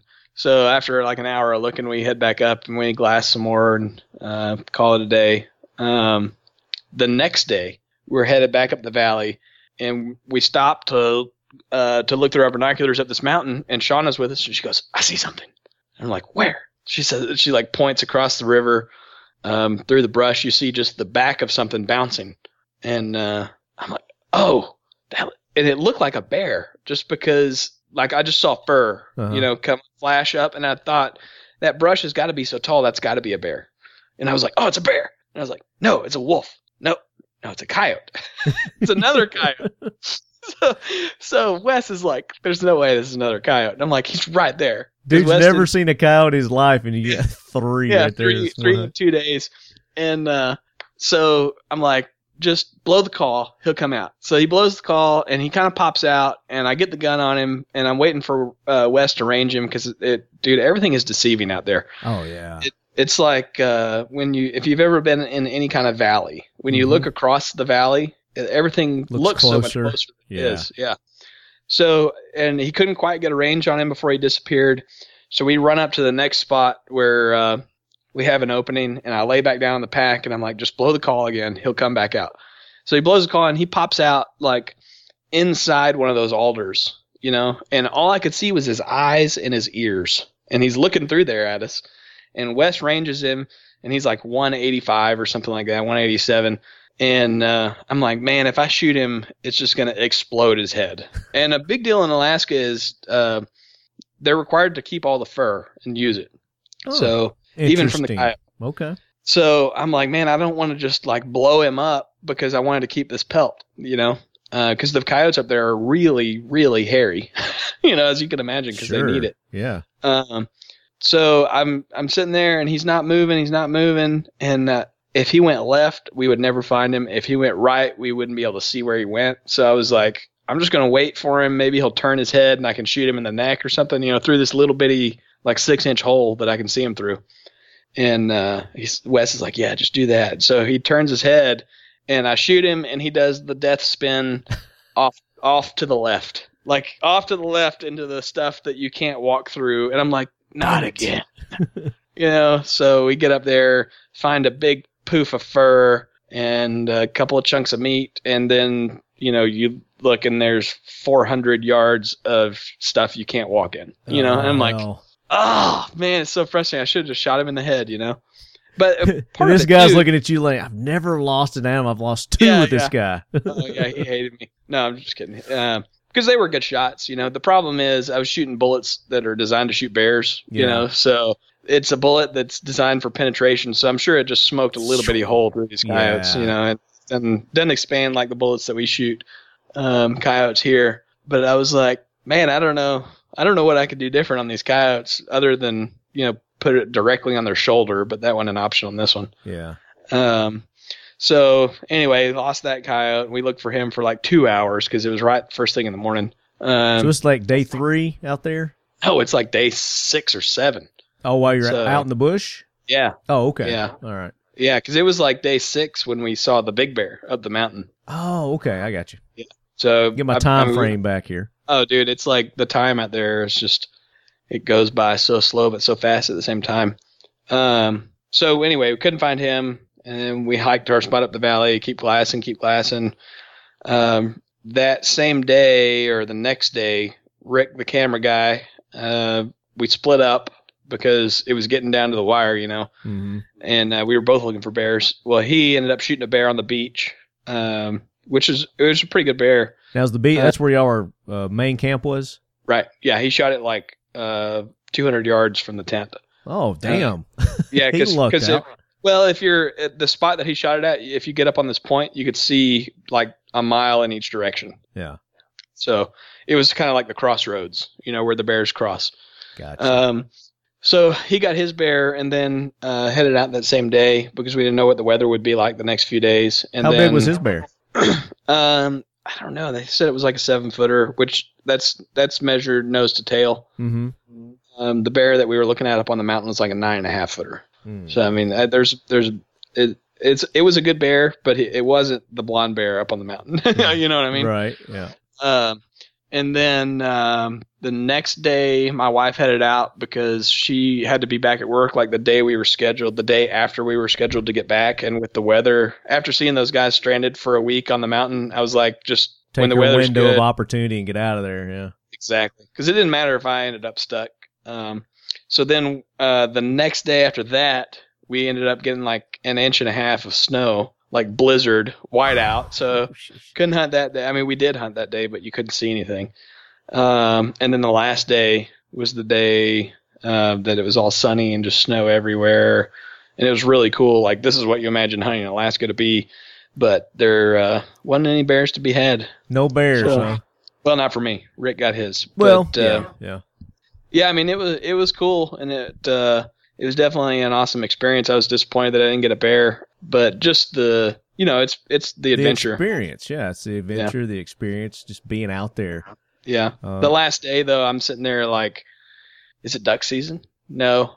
Oh, man. What is that? What is that thing? It's an otter. Can I shoot the otter? You're like, can I shoot this? Can I shoot that? What is that? Hey, look at that fox over there. Hey, can I shoot a fox? No. Damn it. Maybe we'll get more coyotes, Right. Well, I was going to say, at least you got some coyotes, you got a little trigger time, and you got to see that big bear too. I mean, that had to been, and even though you didn't get to, take a shot at him, I mean, that's a highlight. And you've got it on film too. So that was cool. Yeah. So the episode, like I said, it'll be a lot different than what people are used to if they've been watching episode 1 through 5. It's a lot more of just here's us hiking through Alaska, here's us being miserable in Alaska, here's some landscape, and we didn't even get really good video of the coyote shot just because we didn't have Shauna that day. So bummer. But I mean, it's I think if people have been watching any of the other episodes, then they'll find some entertainment value in this one, just different. And I actually set out when I started doing the episodes on YouTube, is I didn't want to be one of those like never kill anything hunting shows. I wanted to, like, something dies every episode, preferably a lot of pigs or a lot of coyotes, because we don't hunt game animals, Well, I mean, we do hunt game animals. It's just none of the episodes have been game animals. And it came down to, I was like, well, I shot some coyotes, so we'll go ahead and make an episode. And then it fit my criteria. And at the same time, it wasn't just, just a whole bunch of filming for nothing. We had hundreds and hundreds of hours of filming that I cut down to 28 minutes, Oh my gosh. Yeah, so that's a lot of editing. It only took me like 2 hours to edit it, so it wasn't bad. Oh, that's not bad. And plus, I don't use any music or anything like that, or any crazy effects, or I don't have some intro, or I dislike the hunting shows where it's like, there's the bear, and then it's like, right. Doing all kinds of crazy camera tricks and stuff. Yeah, and it's got the suspenseful music going and everything like that, and I'm like, dude, we know he's stalking the bear. You don't have to have the fight sequence from Star Wars episode whatever, Yeah, I don't know. It's stuff like that. It makes it easier on me for editing, and at the same time, I think it's less cheesy, and people maybe will appreciate it more because it's really more like you're there. More realistic. Yeah, definitely. Yeah, because there's not any music playing in my head, Right? Not when I'm out shooting. It's completely different. Yeah. Right. So let's talk about your gear. We're going to talk about the gear that you use. We haven't talked about your rifle, your scopes, or your gear. Let's talk about that. So how'd you dress? Where'd you get your boots? Sharply. All that kind of stuff. And well, you said you had some time to gather some gear and research it a little bit. And yeah, I had like 6 or 8 months to prep for the hunt, and that basically led to me just researching everything that I wanted to get to take there, because I've never hunted outside of Texas before this hunt. Oh, really? Okay. Really? I didn't know that. I've hunted my entire life, but it's all been in Texas. It's all been in Texas. In Texas, you don't need much more than some jeans and some coveralls, Yeah. Well, so for that night we went, I was pretty damn cold. That's true, but got cold. I still think that day I was just wearing some long johns and some tall boots and a jacket, and that's about it, Yeah, I think my problem was I didn't have gloves. I don't think is what it was. My hands were getting like really freaking cold because we were up on that metal contraption that you had built around your truck. Yeah, up on the rack. Yeah. So I did a lot of research, and I'm not scared to buy high-end gear because I know that I'm going to use it. And I mean, it's kind of the same theory on guns. A $3,000 or $4,000 rifle really doesn't scare me. Right. So I started with researching like Sitka and First Light and KUIU and a bunch of other brands, and I ended up on KUIU because for one, their business model. Spell that. KUIU, KUIU. Okay. So part of it is because I really like the company, and I like how it's structured, and I like their I don't know, I just like the way they do things. But I've never heard of them. So are they specifically like cold weather kind of gear? They are an ultralight hunting clothing company geared towards mountain hunting. So have you heard of Sitka? Sitka? Yeah. Yeah. Okay, so Sitka is basically a high-end clothing company for hunting that the founder of KUIU, I don't know if he was a founder of Sitka or if he was just one of the higher level involved guys. But basically, he left Sitka because he was trying to get them to use higher-end materials and higher-end products. The problem with that is whenever you start using basically the best material you can get, is then the price becomes unobtainable. Of course, yeah.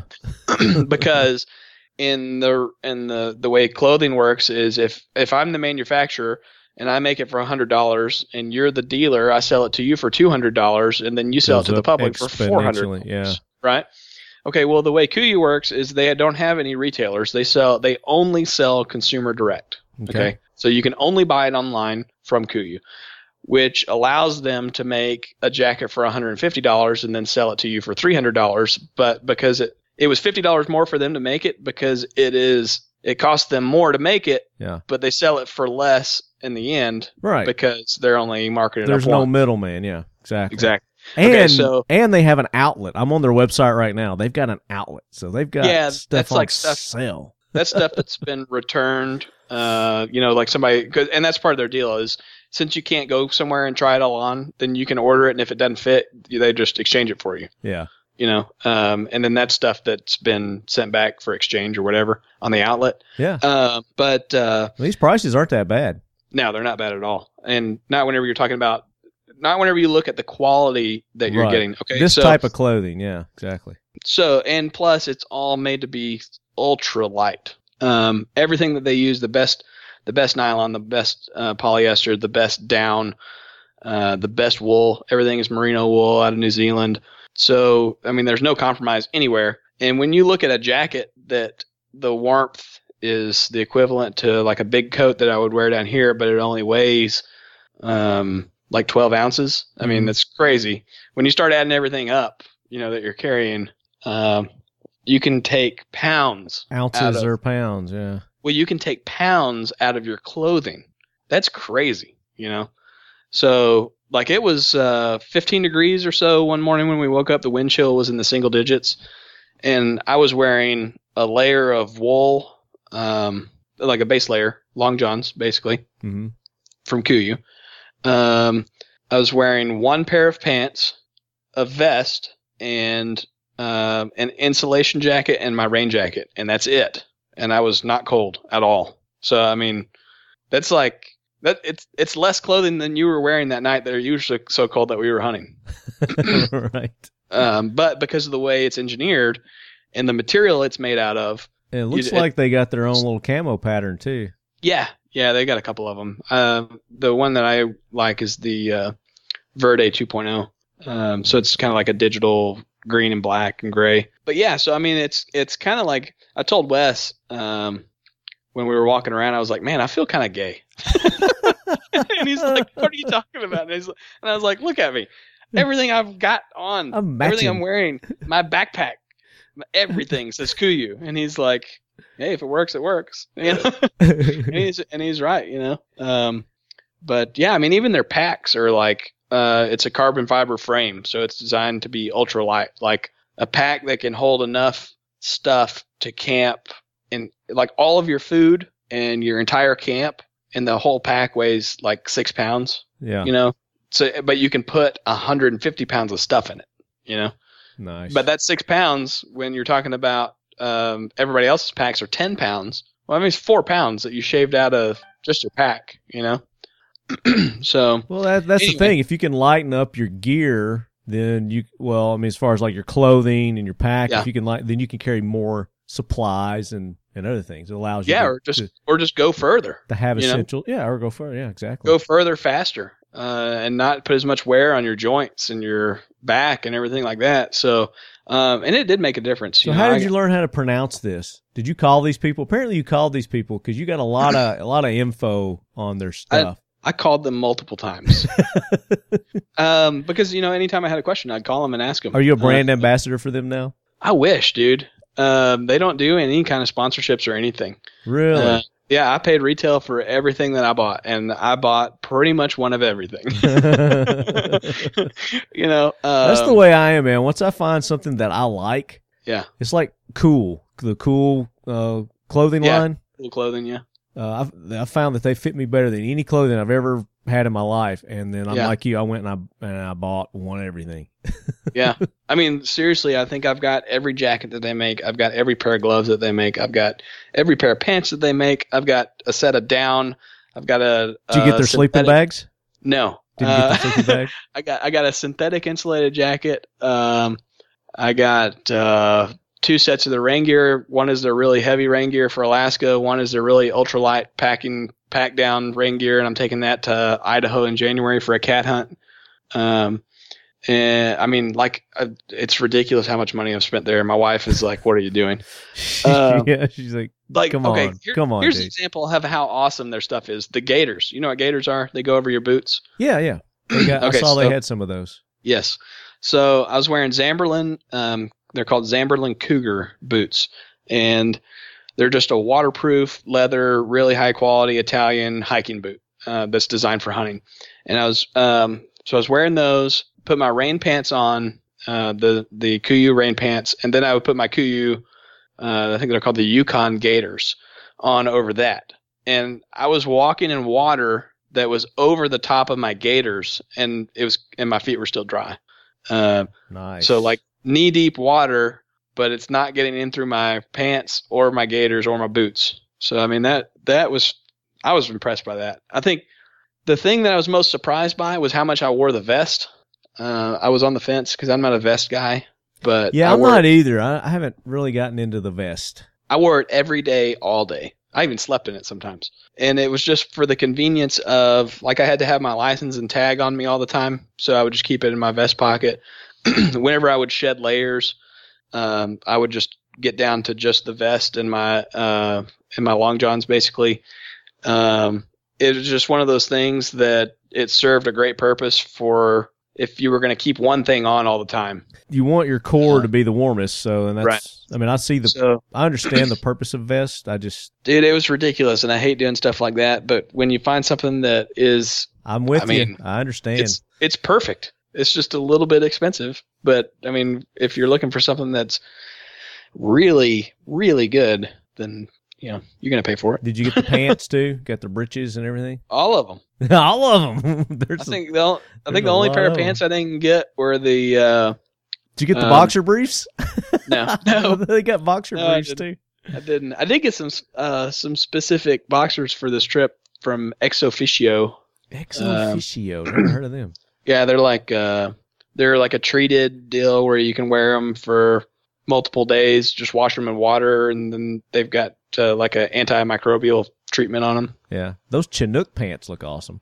They are the most comfortable pants I've ever worn. That pair of pants is the Chinook. Yes, they're awesome. They've got like a built-in knee checkered. pad. They've got like a checkered. Yeah, the knee pads don't really do anything, but they've got like a checkered fleece inside on them, like a grid fleece. And they're super comfortable. The wool and everything was all real warm. Let's see, what else? What else did I wear? The Zamberlan boots we already talked about. But your boot. What about your headgear? Did you have some headgear? I just had a beanie that I got from REI like, I don't know, 10 years ago. Just a fleece beanie, and it was enough because all the jacket layers that I was wearing had hoods. So, by the time you put on 3 hoods, you're good. Yeah. Man, you think they would have thrown you a beanie in for all that stuff you ordered from them? I know. Well, the problem is I didn't order it like all at once. I just went through and kind of like I would be like, yeah, I need that. Yeah, I need that too. Yeah, I need that. So I probably paid like $300 in shipping by the time it was all done. But you asked about sleeping bag. I ordered a 0-degree quilt from Enlightened Equipment. And the way a quilt differs from a sleeping bag is you can just open it up and use it like a quilt. Yeah. The one that I got is actually kind of like a hybrid deal. You can zip it all the way up. Most quilts you can't zip all the way up. Is it a zip up quilt? Pretty much. Yeah. So you didn't do a sleeping bag at all? No, it's just a quilt that zips up on. Is it like waterproof? No, not at all. It's a down quilt, so you definitely don't want to get it wet. Oh, okay. But you carry it in a waterproof bag, and then whenever you get it in the tent, you pop it out. I used a Thermarest Exolite sleeping pad. That thing was awesome. It's like basically just a blow up, kind of single person blow up mattress, but what it does is it gives you an air barrier between the cold, so it provides a level of warmth. But it's an air blow up. It's an air mattress. Yeah, yeah. How did you blow it up? Did your mouth blow it up, or did you have a pump? Yeah, no. It's very small. It's like I don't know, 2 feet wide and 6 feet long. Gotcha. So it's super small. Fits on a cot. Yeah, it's like exactly the size of a cot. Right. What's some other stuff? I used an Alaskan Guide Creations bino harness for my binoculars. Oh, dude, you didn't get one of KUIU's? They got bino harnesses too. I have one now. You already had one. Like, I got that. No, I got it when we got back. I liked the Alaskan Guide Creations, and I got it because the binoculars that I was using were too big for one of the KUIU's. The thing I didn't like about it is it was pretty heavy, like for what it is. Yeah. And it just, the straps kind of like just got in the way. There's a lot of straps to it, but you really do need a bino harness for that kind of hunting. Yeah. Because you're looking through your binoculars every 30 seconds. Yeah. You know, I spent probably. What binos did you use? For this trip, I was using a pair of Canon image stabilization 10x42s, and these things are cool. You put batteries in them, and when you're just standing there holding them, you click a button, and there's a gyro in there that like stabilizes the image like camera technology. Oh, that's cool. So you can just hold them up, and it's like looking through on a tripod. Self-stabilizes. Yeah, that's they're neat. Awesome. Downfall is they're heavy. Because they got batteries and they have all that technology in them. So when I got back, I actually talked to one of the guys that I know at Swarovski and ordered some 10x42 Swaros. And dude, you should talk to me. I could have hooked you up with Right On. They've got some awesome binoculars. With who? Right On USA. Oh, the official optics of Talking Lead. I didn't know you had an official optics, but I do now. Swaro, come on, Swaro glass is hard to beat. Right On. I'm telling you, dude. They're good. You would be very impressed with their glass. Well, I have to look at it at SHOT Show. Yeah, absolutely. We'll set you up. I may have some sent out to you before then. Yeah, I'll take a look at them. Yeah, they got a 10x42 binocular that's. I tell you, dude. Everybody that I've put their eyes on this thing, the first words out of their mouth are like, "Holy, this is clear." Yeah, the it'll be neat to look at them right next to the Swaros too. Yeah. But yeah, I'll take a look at them for sure. I don't have any allegiance to anybody when it comes to optics. Okay. Well, we need to change that. Let's see. What else? What other gear is there? Let's see. So we talked about your boots, socks. What kind of socks did you wear? I had some ski socks that I took that were some merino wool or smart wool, sorry. And I wore the same socks for 11 days straight and never took them off. Wow. So that's a good pair of socks. Dude, you don't wear, it's different when you're in a spike camp because you get done hunting, you walk down, you drop your pack, you go in, cook your food, eat, and take off your shoes or you take off your gaiters, take off your rain pants, basically get down to your base layer and just get in bed. You just get in your sleeping bag and go to sleep. Right. You got time to be changing clothes and all that kind of crap. Yeah, there's not really a need to. I think I took 3 pair of boxers for 11 days. I used 2. I don't want to hear that. That's because the lighter you can go, the better. Yeah, absolutely. Yeah. I did take 2 sets of thermals because I didn't know exactly what the temperature range was going to be. Yeah. So I took a lighter set and a heavier set, and by the end of it, I ended up in the heavier set. But it was more than enough. And that's something that people need to be aware of probably for Alaska is, like you said, the temperature there can change. Yeah. From day to day, so you never know what you're going to get. You get rain, you get the snow, you get the wind. Yeah, and base layers, it's not a bad idea to have 2 sets anyway, even if they're the same weight, because if they're the same weight and you needed to, you could double them up. Yeah. Or if you end up falling in a river, and you got to strip everything off to dry it out, then you got another set you could put on. Right. And then the down is an important thing to have in your pack. Down jacket and down pants, even if you're not going to use them. Put them in a roll top dry bag, just a waterproof bag, and then just stuff it down the bottom of your pack. My down jacket and down pants together weigh less than a pound, so there's no reason not to carry them. Makes a good pillow too. Yeah, and they pack down to almost nothing, but you always keep it in your pack because if for some reason you're up on the mountain and who knows, somebody falls off and dies, and you fall off and break your ankle trying to save them, then you just put on your down and crawl up under a tree and go to sleep. There you go. Because if you didn't have that, you could die. Yeah. It's basically from like exposure. Right. And it's basically like being in a sleeping bag when you're wearing that down. Or, let's just say we get some crazy weather and we're snowed in for 2 weeks. and it's really cold, well, then you put your down on inside your sleeping bag, and now you've like doubled the warmth of your sleeping bag. Of your sleeping bag, yeah, absolutely. Yeah. So there's a now. Did you pack and prepare for a medical emergency? Like you said, somebody could fall and break their ankle. Do you pack that stuff, or is that something that the guides are responsible for? The guides do. The guides do have it, and they're they have more stuff even than I did. But I did have, like, just because I'm former law enforcement, so I've always got kind of stuff like that with me. But I had a tourniquet. This is what I carried with me every day, all day. A tourniquet, like a set of gauze, and an ace bandage. And pretty much with that, you can stabilize anything other than a gunshot. Well, depending on where the gunshot is. Sure. But I'm not really worried about a gunshot out there because I'm the only one with a gun. The guy had a gun. But, you could get a branch through your leg, or rock. Even you can get a rock through your leg or your arm or whatever. Yeah. Right. Yeah. I mean, the thing that I was preparing for was like a bad cut from something, or a broken bone.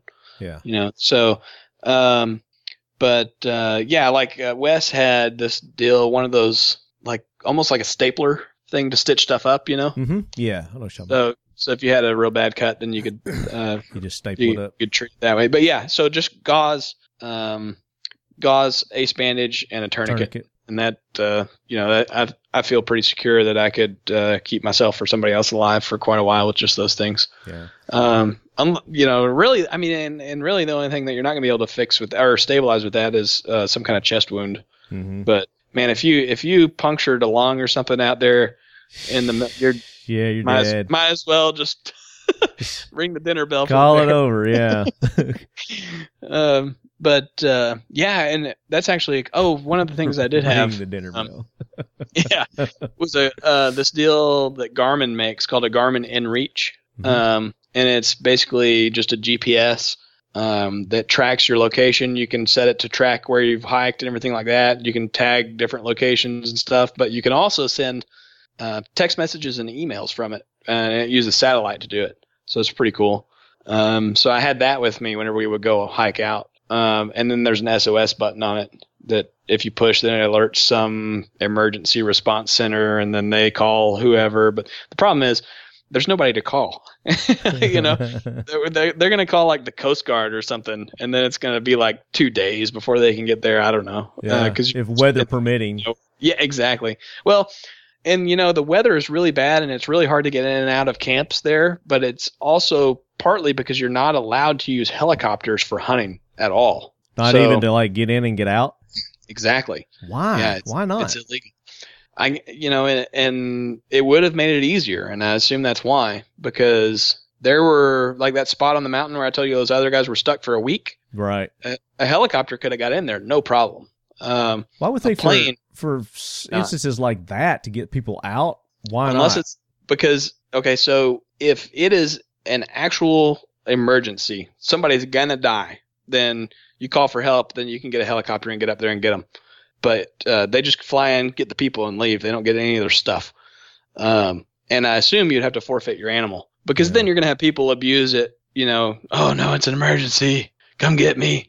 But, if you're out there and you're not dying. So is it to keep people from spotting? Is that what it is? No, I think it's to keep people from getting to tough areas to hunt easy, you know? So basically just to keep their game at to keep levels, the sport certain the way levels. it is. Yeah. But you can use a plane, so but no helicopter. That's surprising. I wouldn't have thought that, but that's good to know, I guess. Yeah. So that Garmin was pretty cool. So you did have that Garmin with you, okay? Yeah, it was cool, and I could text my mom. She was staying with the dogs. Like she comes in town and dog sits for us, so I could text her every day. How are the dogs?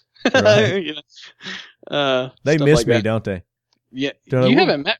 Have you met Ripley? Did we have Ripley? Yeah, you had Ripley. Okay. Oh yeah, Ripley was like on my shoulder the whole time we were doing. Yeah, Ripley's crazy.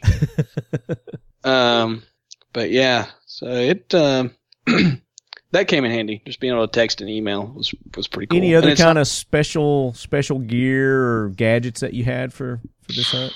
Man, not really. I tried to trim it down as much as possible. Yeah, and you mentioned that your rifle, you were using a 300 Win Mag, and yeah. What were the optics you were using? So I ended up borrowing a rifle for this hunt because my rifle wasn't ready in time. But Beastmaster hunting, we actually have a bolt gun prototype that we're working on. I know, we talked about that. Yeah. Using a proof research barrel, so I was hoping that would be ready. But it's going to be a 300 Win Mag. And I went out and test fired it the other day, and it shoots awesome. So there's just a few little things we got to tweak. Is this going to be a bolt gun?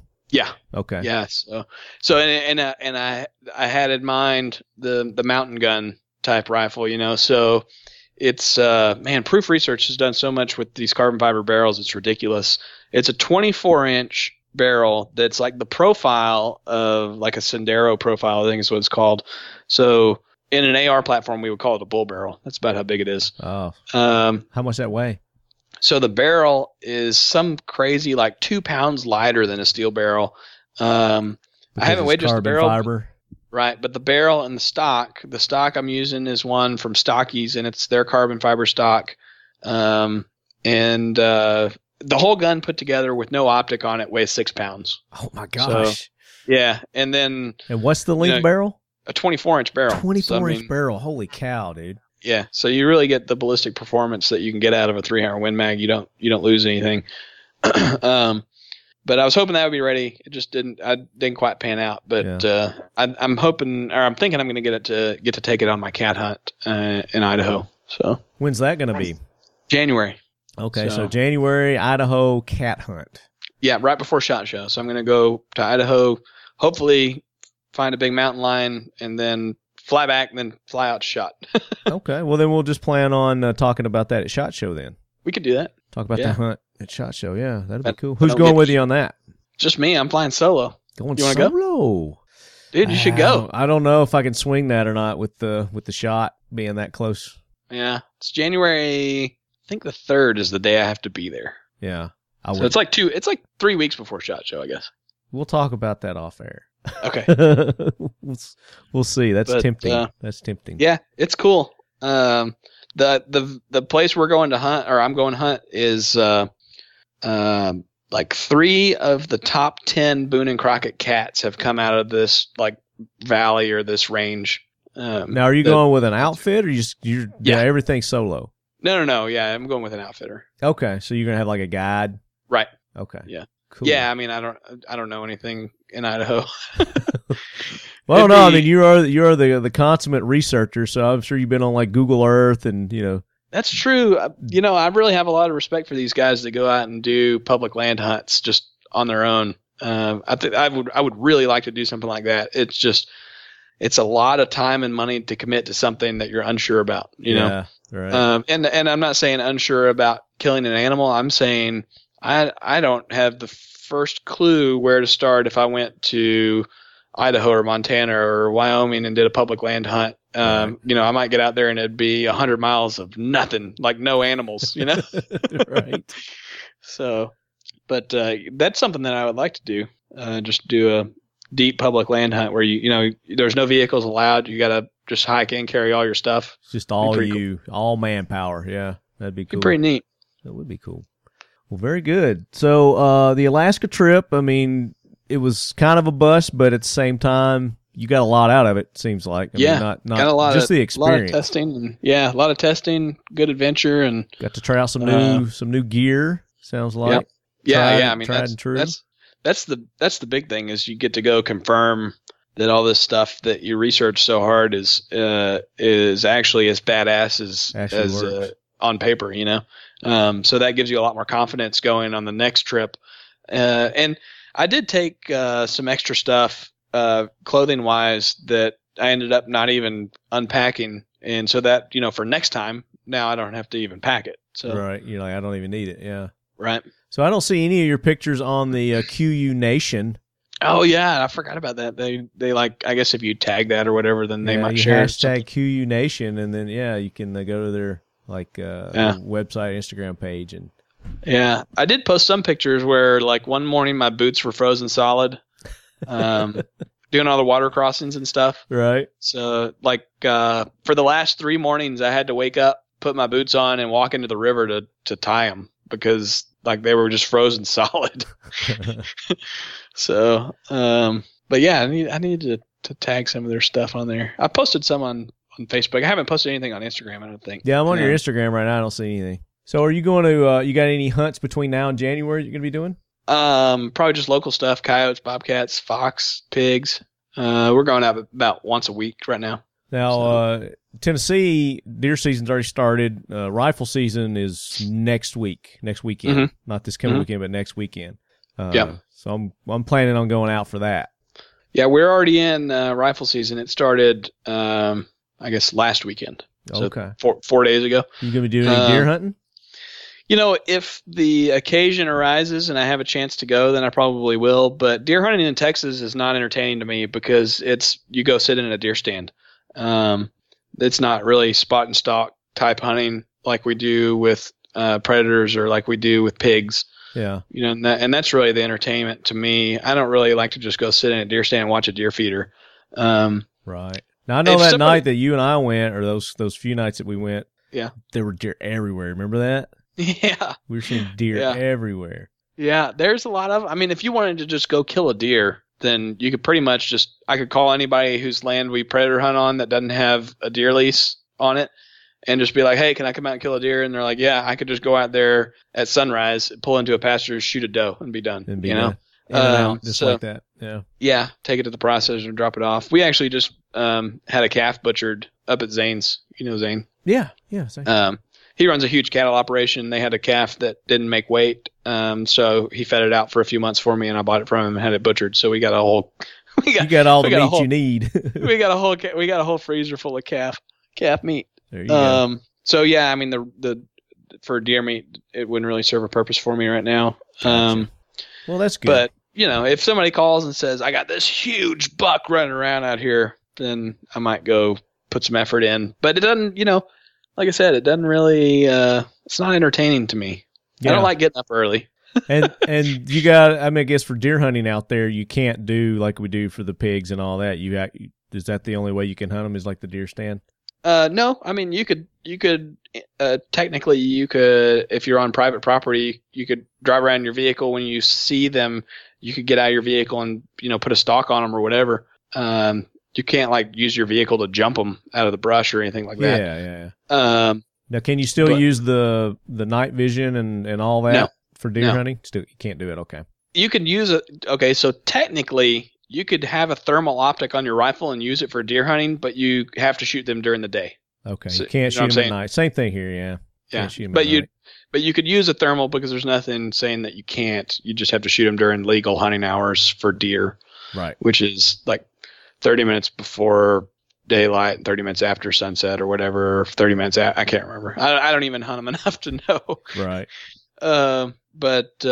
Yeah, for mule deer, it's a little different. Way out in West Texas, it's more spot and stalk.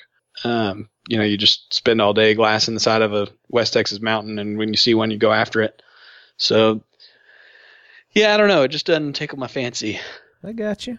Well, and I haven't had deer meat probably in about 3 years, so I'm kind of due for some. It's good. It's real good. Don't get me wrong. I've shot 2 deer just right here behind our house because I've actually got a deer feeder up the hill. I don't think we ever went up there when you were here. No, we never did go up. We just kind of stayed down below there. Yeah. We had all kinds of action down there. Yeah, we're on 10.5 acres, which is about the smallest that you can legally shoot on. So I put a deer feeder up there just, if I wanted to go get some deer meat, I could. But it's not, I don't know, it's just not my... Not my bag, man. It's not my bag. And hunting, I like guides and outfitters. The idea is awesome and it's cool, but man, it's expensive. Yeah, it is. No doubt about it. Everybody, because they're making a living and they're doing a good job at it. Yeah. Well, and the time too that like you said, you guys were out for 3 weeks. Well, and that's the entire bear season. So October 1st to October 21st. That's it. That's it. Okay. Yeah. So, there's other hunting seasons up there, but that's bear season. That's the bear season. That's so there's a limited time for them to make money and shop around. You know, if you're looking for an outfitter, shop around, but they're all going to be about the same price. Yeah. So well, give them a plug again. What's the name of the company and the website? So our lead heads. Yeah, it's bushwhackalaska.com. Okay, bushwhackalaska.com. Yeah. Okay. Yeah, Bushwhack Alaska, but whack's WHACK. Gotcha. And then there's TularicCreekLodge.com, I think. Let me look at that one. I think that's just one of his other ways. Yeah, TularicCreekLodge.com. Okay. And that's like the fishing side of their business. Oh, okay. TALARIK CreekLodge.com. Got it. But so there you go, guys. You don't have to do any research. Nick's already done all that for you. Just call these guys up and tell them Nick sent you. Yeah, I think this is them. So Wes, my guide, and his brother, who is our pilot, Luke. Yeah, this is them. They actually on their own or run their own guide service too. So a lot of the guides up there, they all know each other and they all work together. Yeah. So like during bear season, they get hired by one outfitter, and then during moose season or whatever, they run their own outfit, stuff like that. Yeah.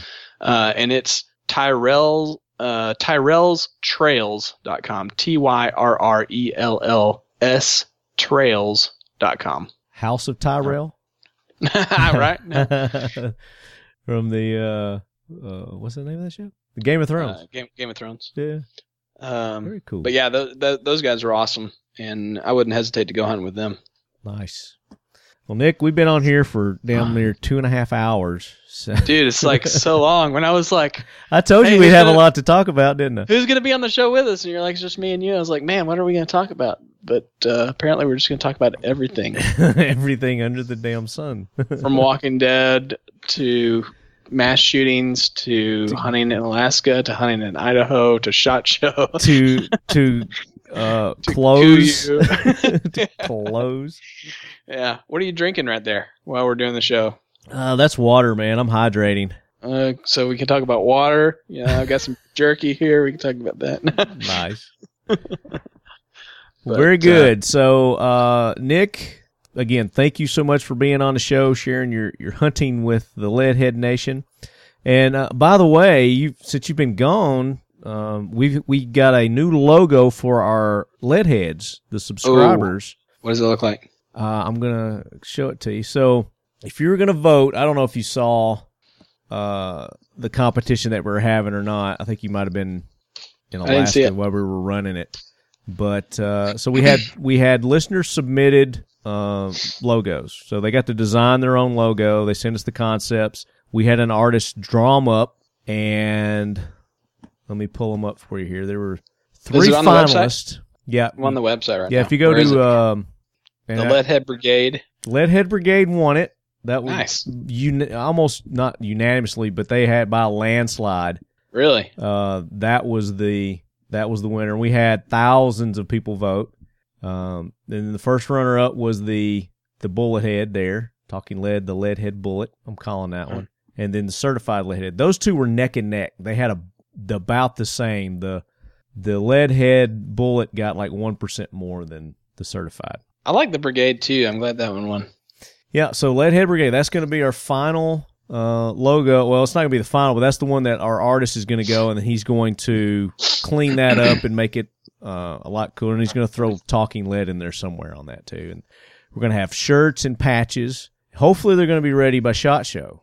Oh, good luck on the patches. Patches are hard to get done fast. Yeah, but I got my boy James at 1776 United working on those, so hopefully. Good. And then eventually we're going to make these other ones too because they were so awesome. So we're going to have shirts out of these other logos as well. But the Leadhead Brigade, that's the new official logo to represent our subscribers and listeners. Nice. I like it.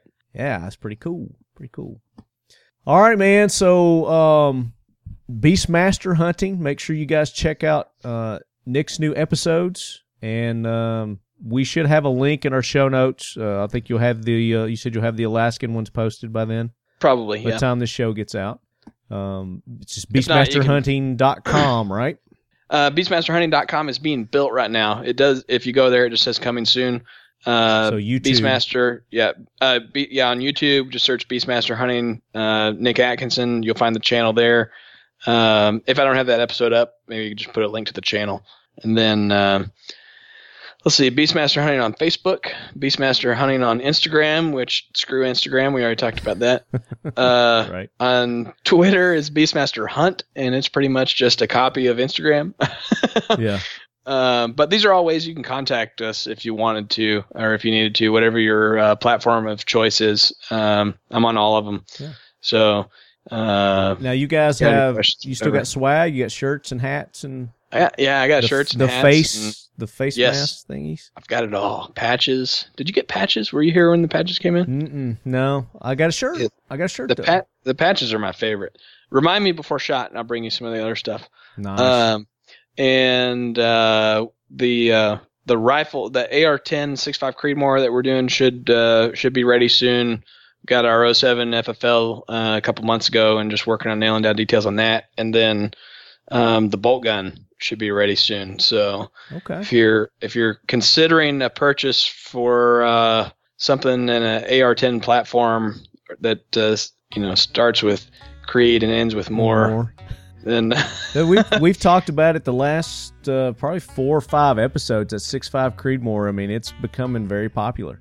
Yeah, it's awesome. And we're using all the best parts basically, and we talked about proof research. We're using their carbon fiber barrels and using Timney Calvin Elite triggers and billet receiver sets that have our sweet logo on them and everything like that. So it's gonna be cool. And then the bolt gun's gonna be cool too. It's not gonna be as fancy, but it's still gonna have a proof barrel, and it's gonna be that the gun that you want to hike with in the mountains because it's not gonna weigh very much. Now, where can they go and get their rifles?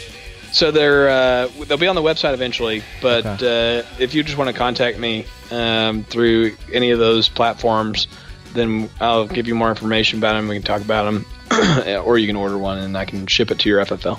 Very cool. Guys, check them out. Beastmaster Hunting, all the places he just told you. Website coming soon. Nick, again, thank you so much, buddy. Appreciate it, and looking forward to hearing about your cat hunt at SHOT Show. Yes, sir. Thank you for having me again. It's always good times. And as always, lead heads, keep your loved ones close. And your CGI muzzle flashes closer. CGI muzzle flash. And your non-operating AR-15s. Your fake guns on The Walking Dead. Unlimited ammo. That's how they can do unlimited ammo, because they're not shooting any. Yeah. Walking Dead bullshit. Fucking CGI crap. Ruining the show. Who would ever believe an AR-15 bolt? Ruining the best show on television. Been going for 7 years. Jump shark. You shark jumping bitches. If I was a producer of that show, they'd be shooting real bullets. Yeah, if you're gonna jump the shark, you might as well shoot it while you're flying over. Make history.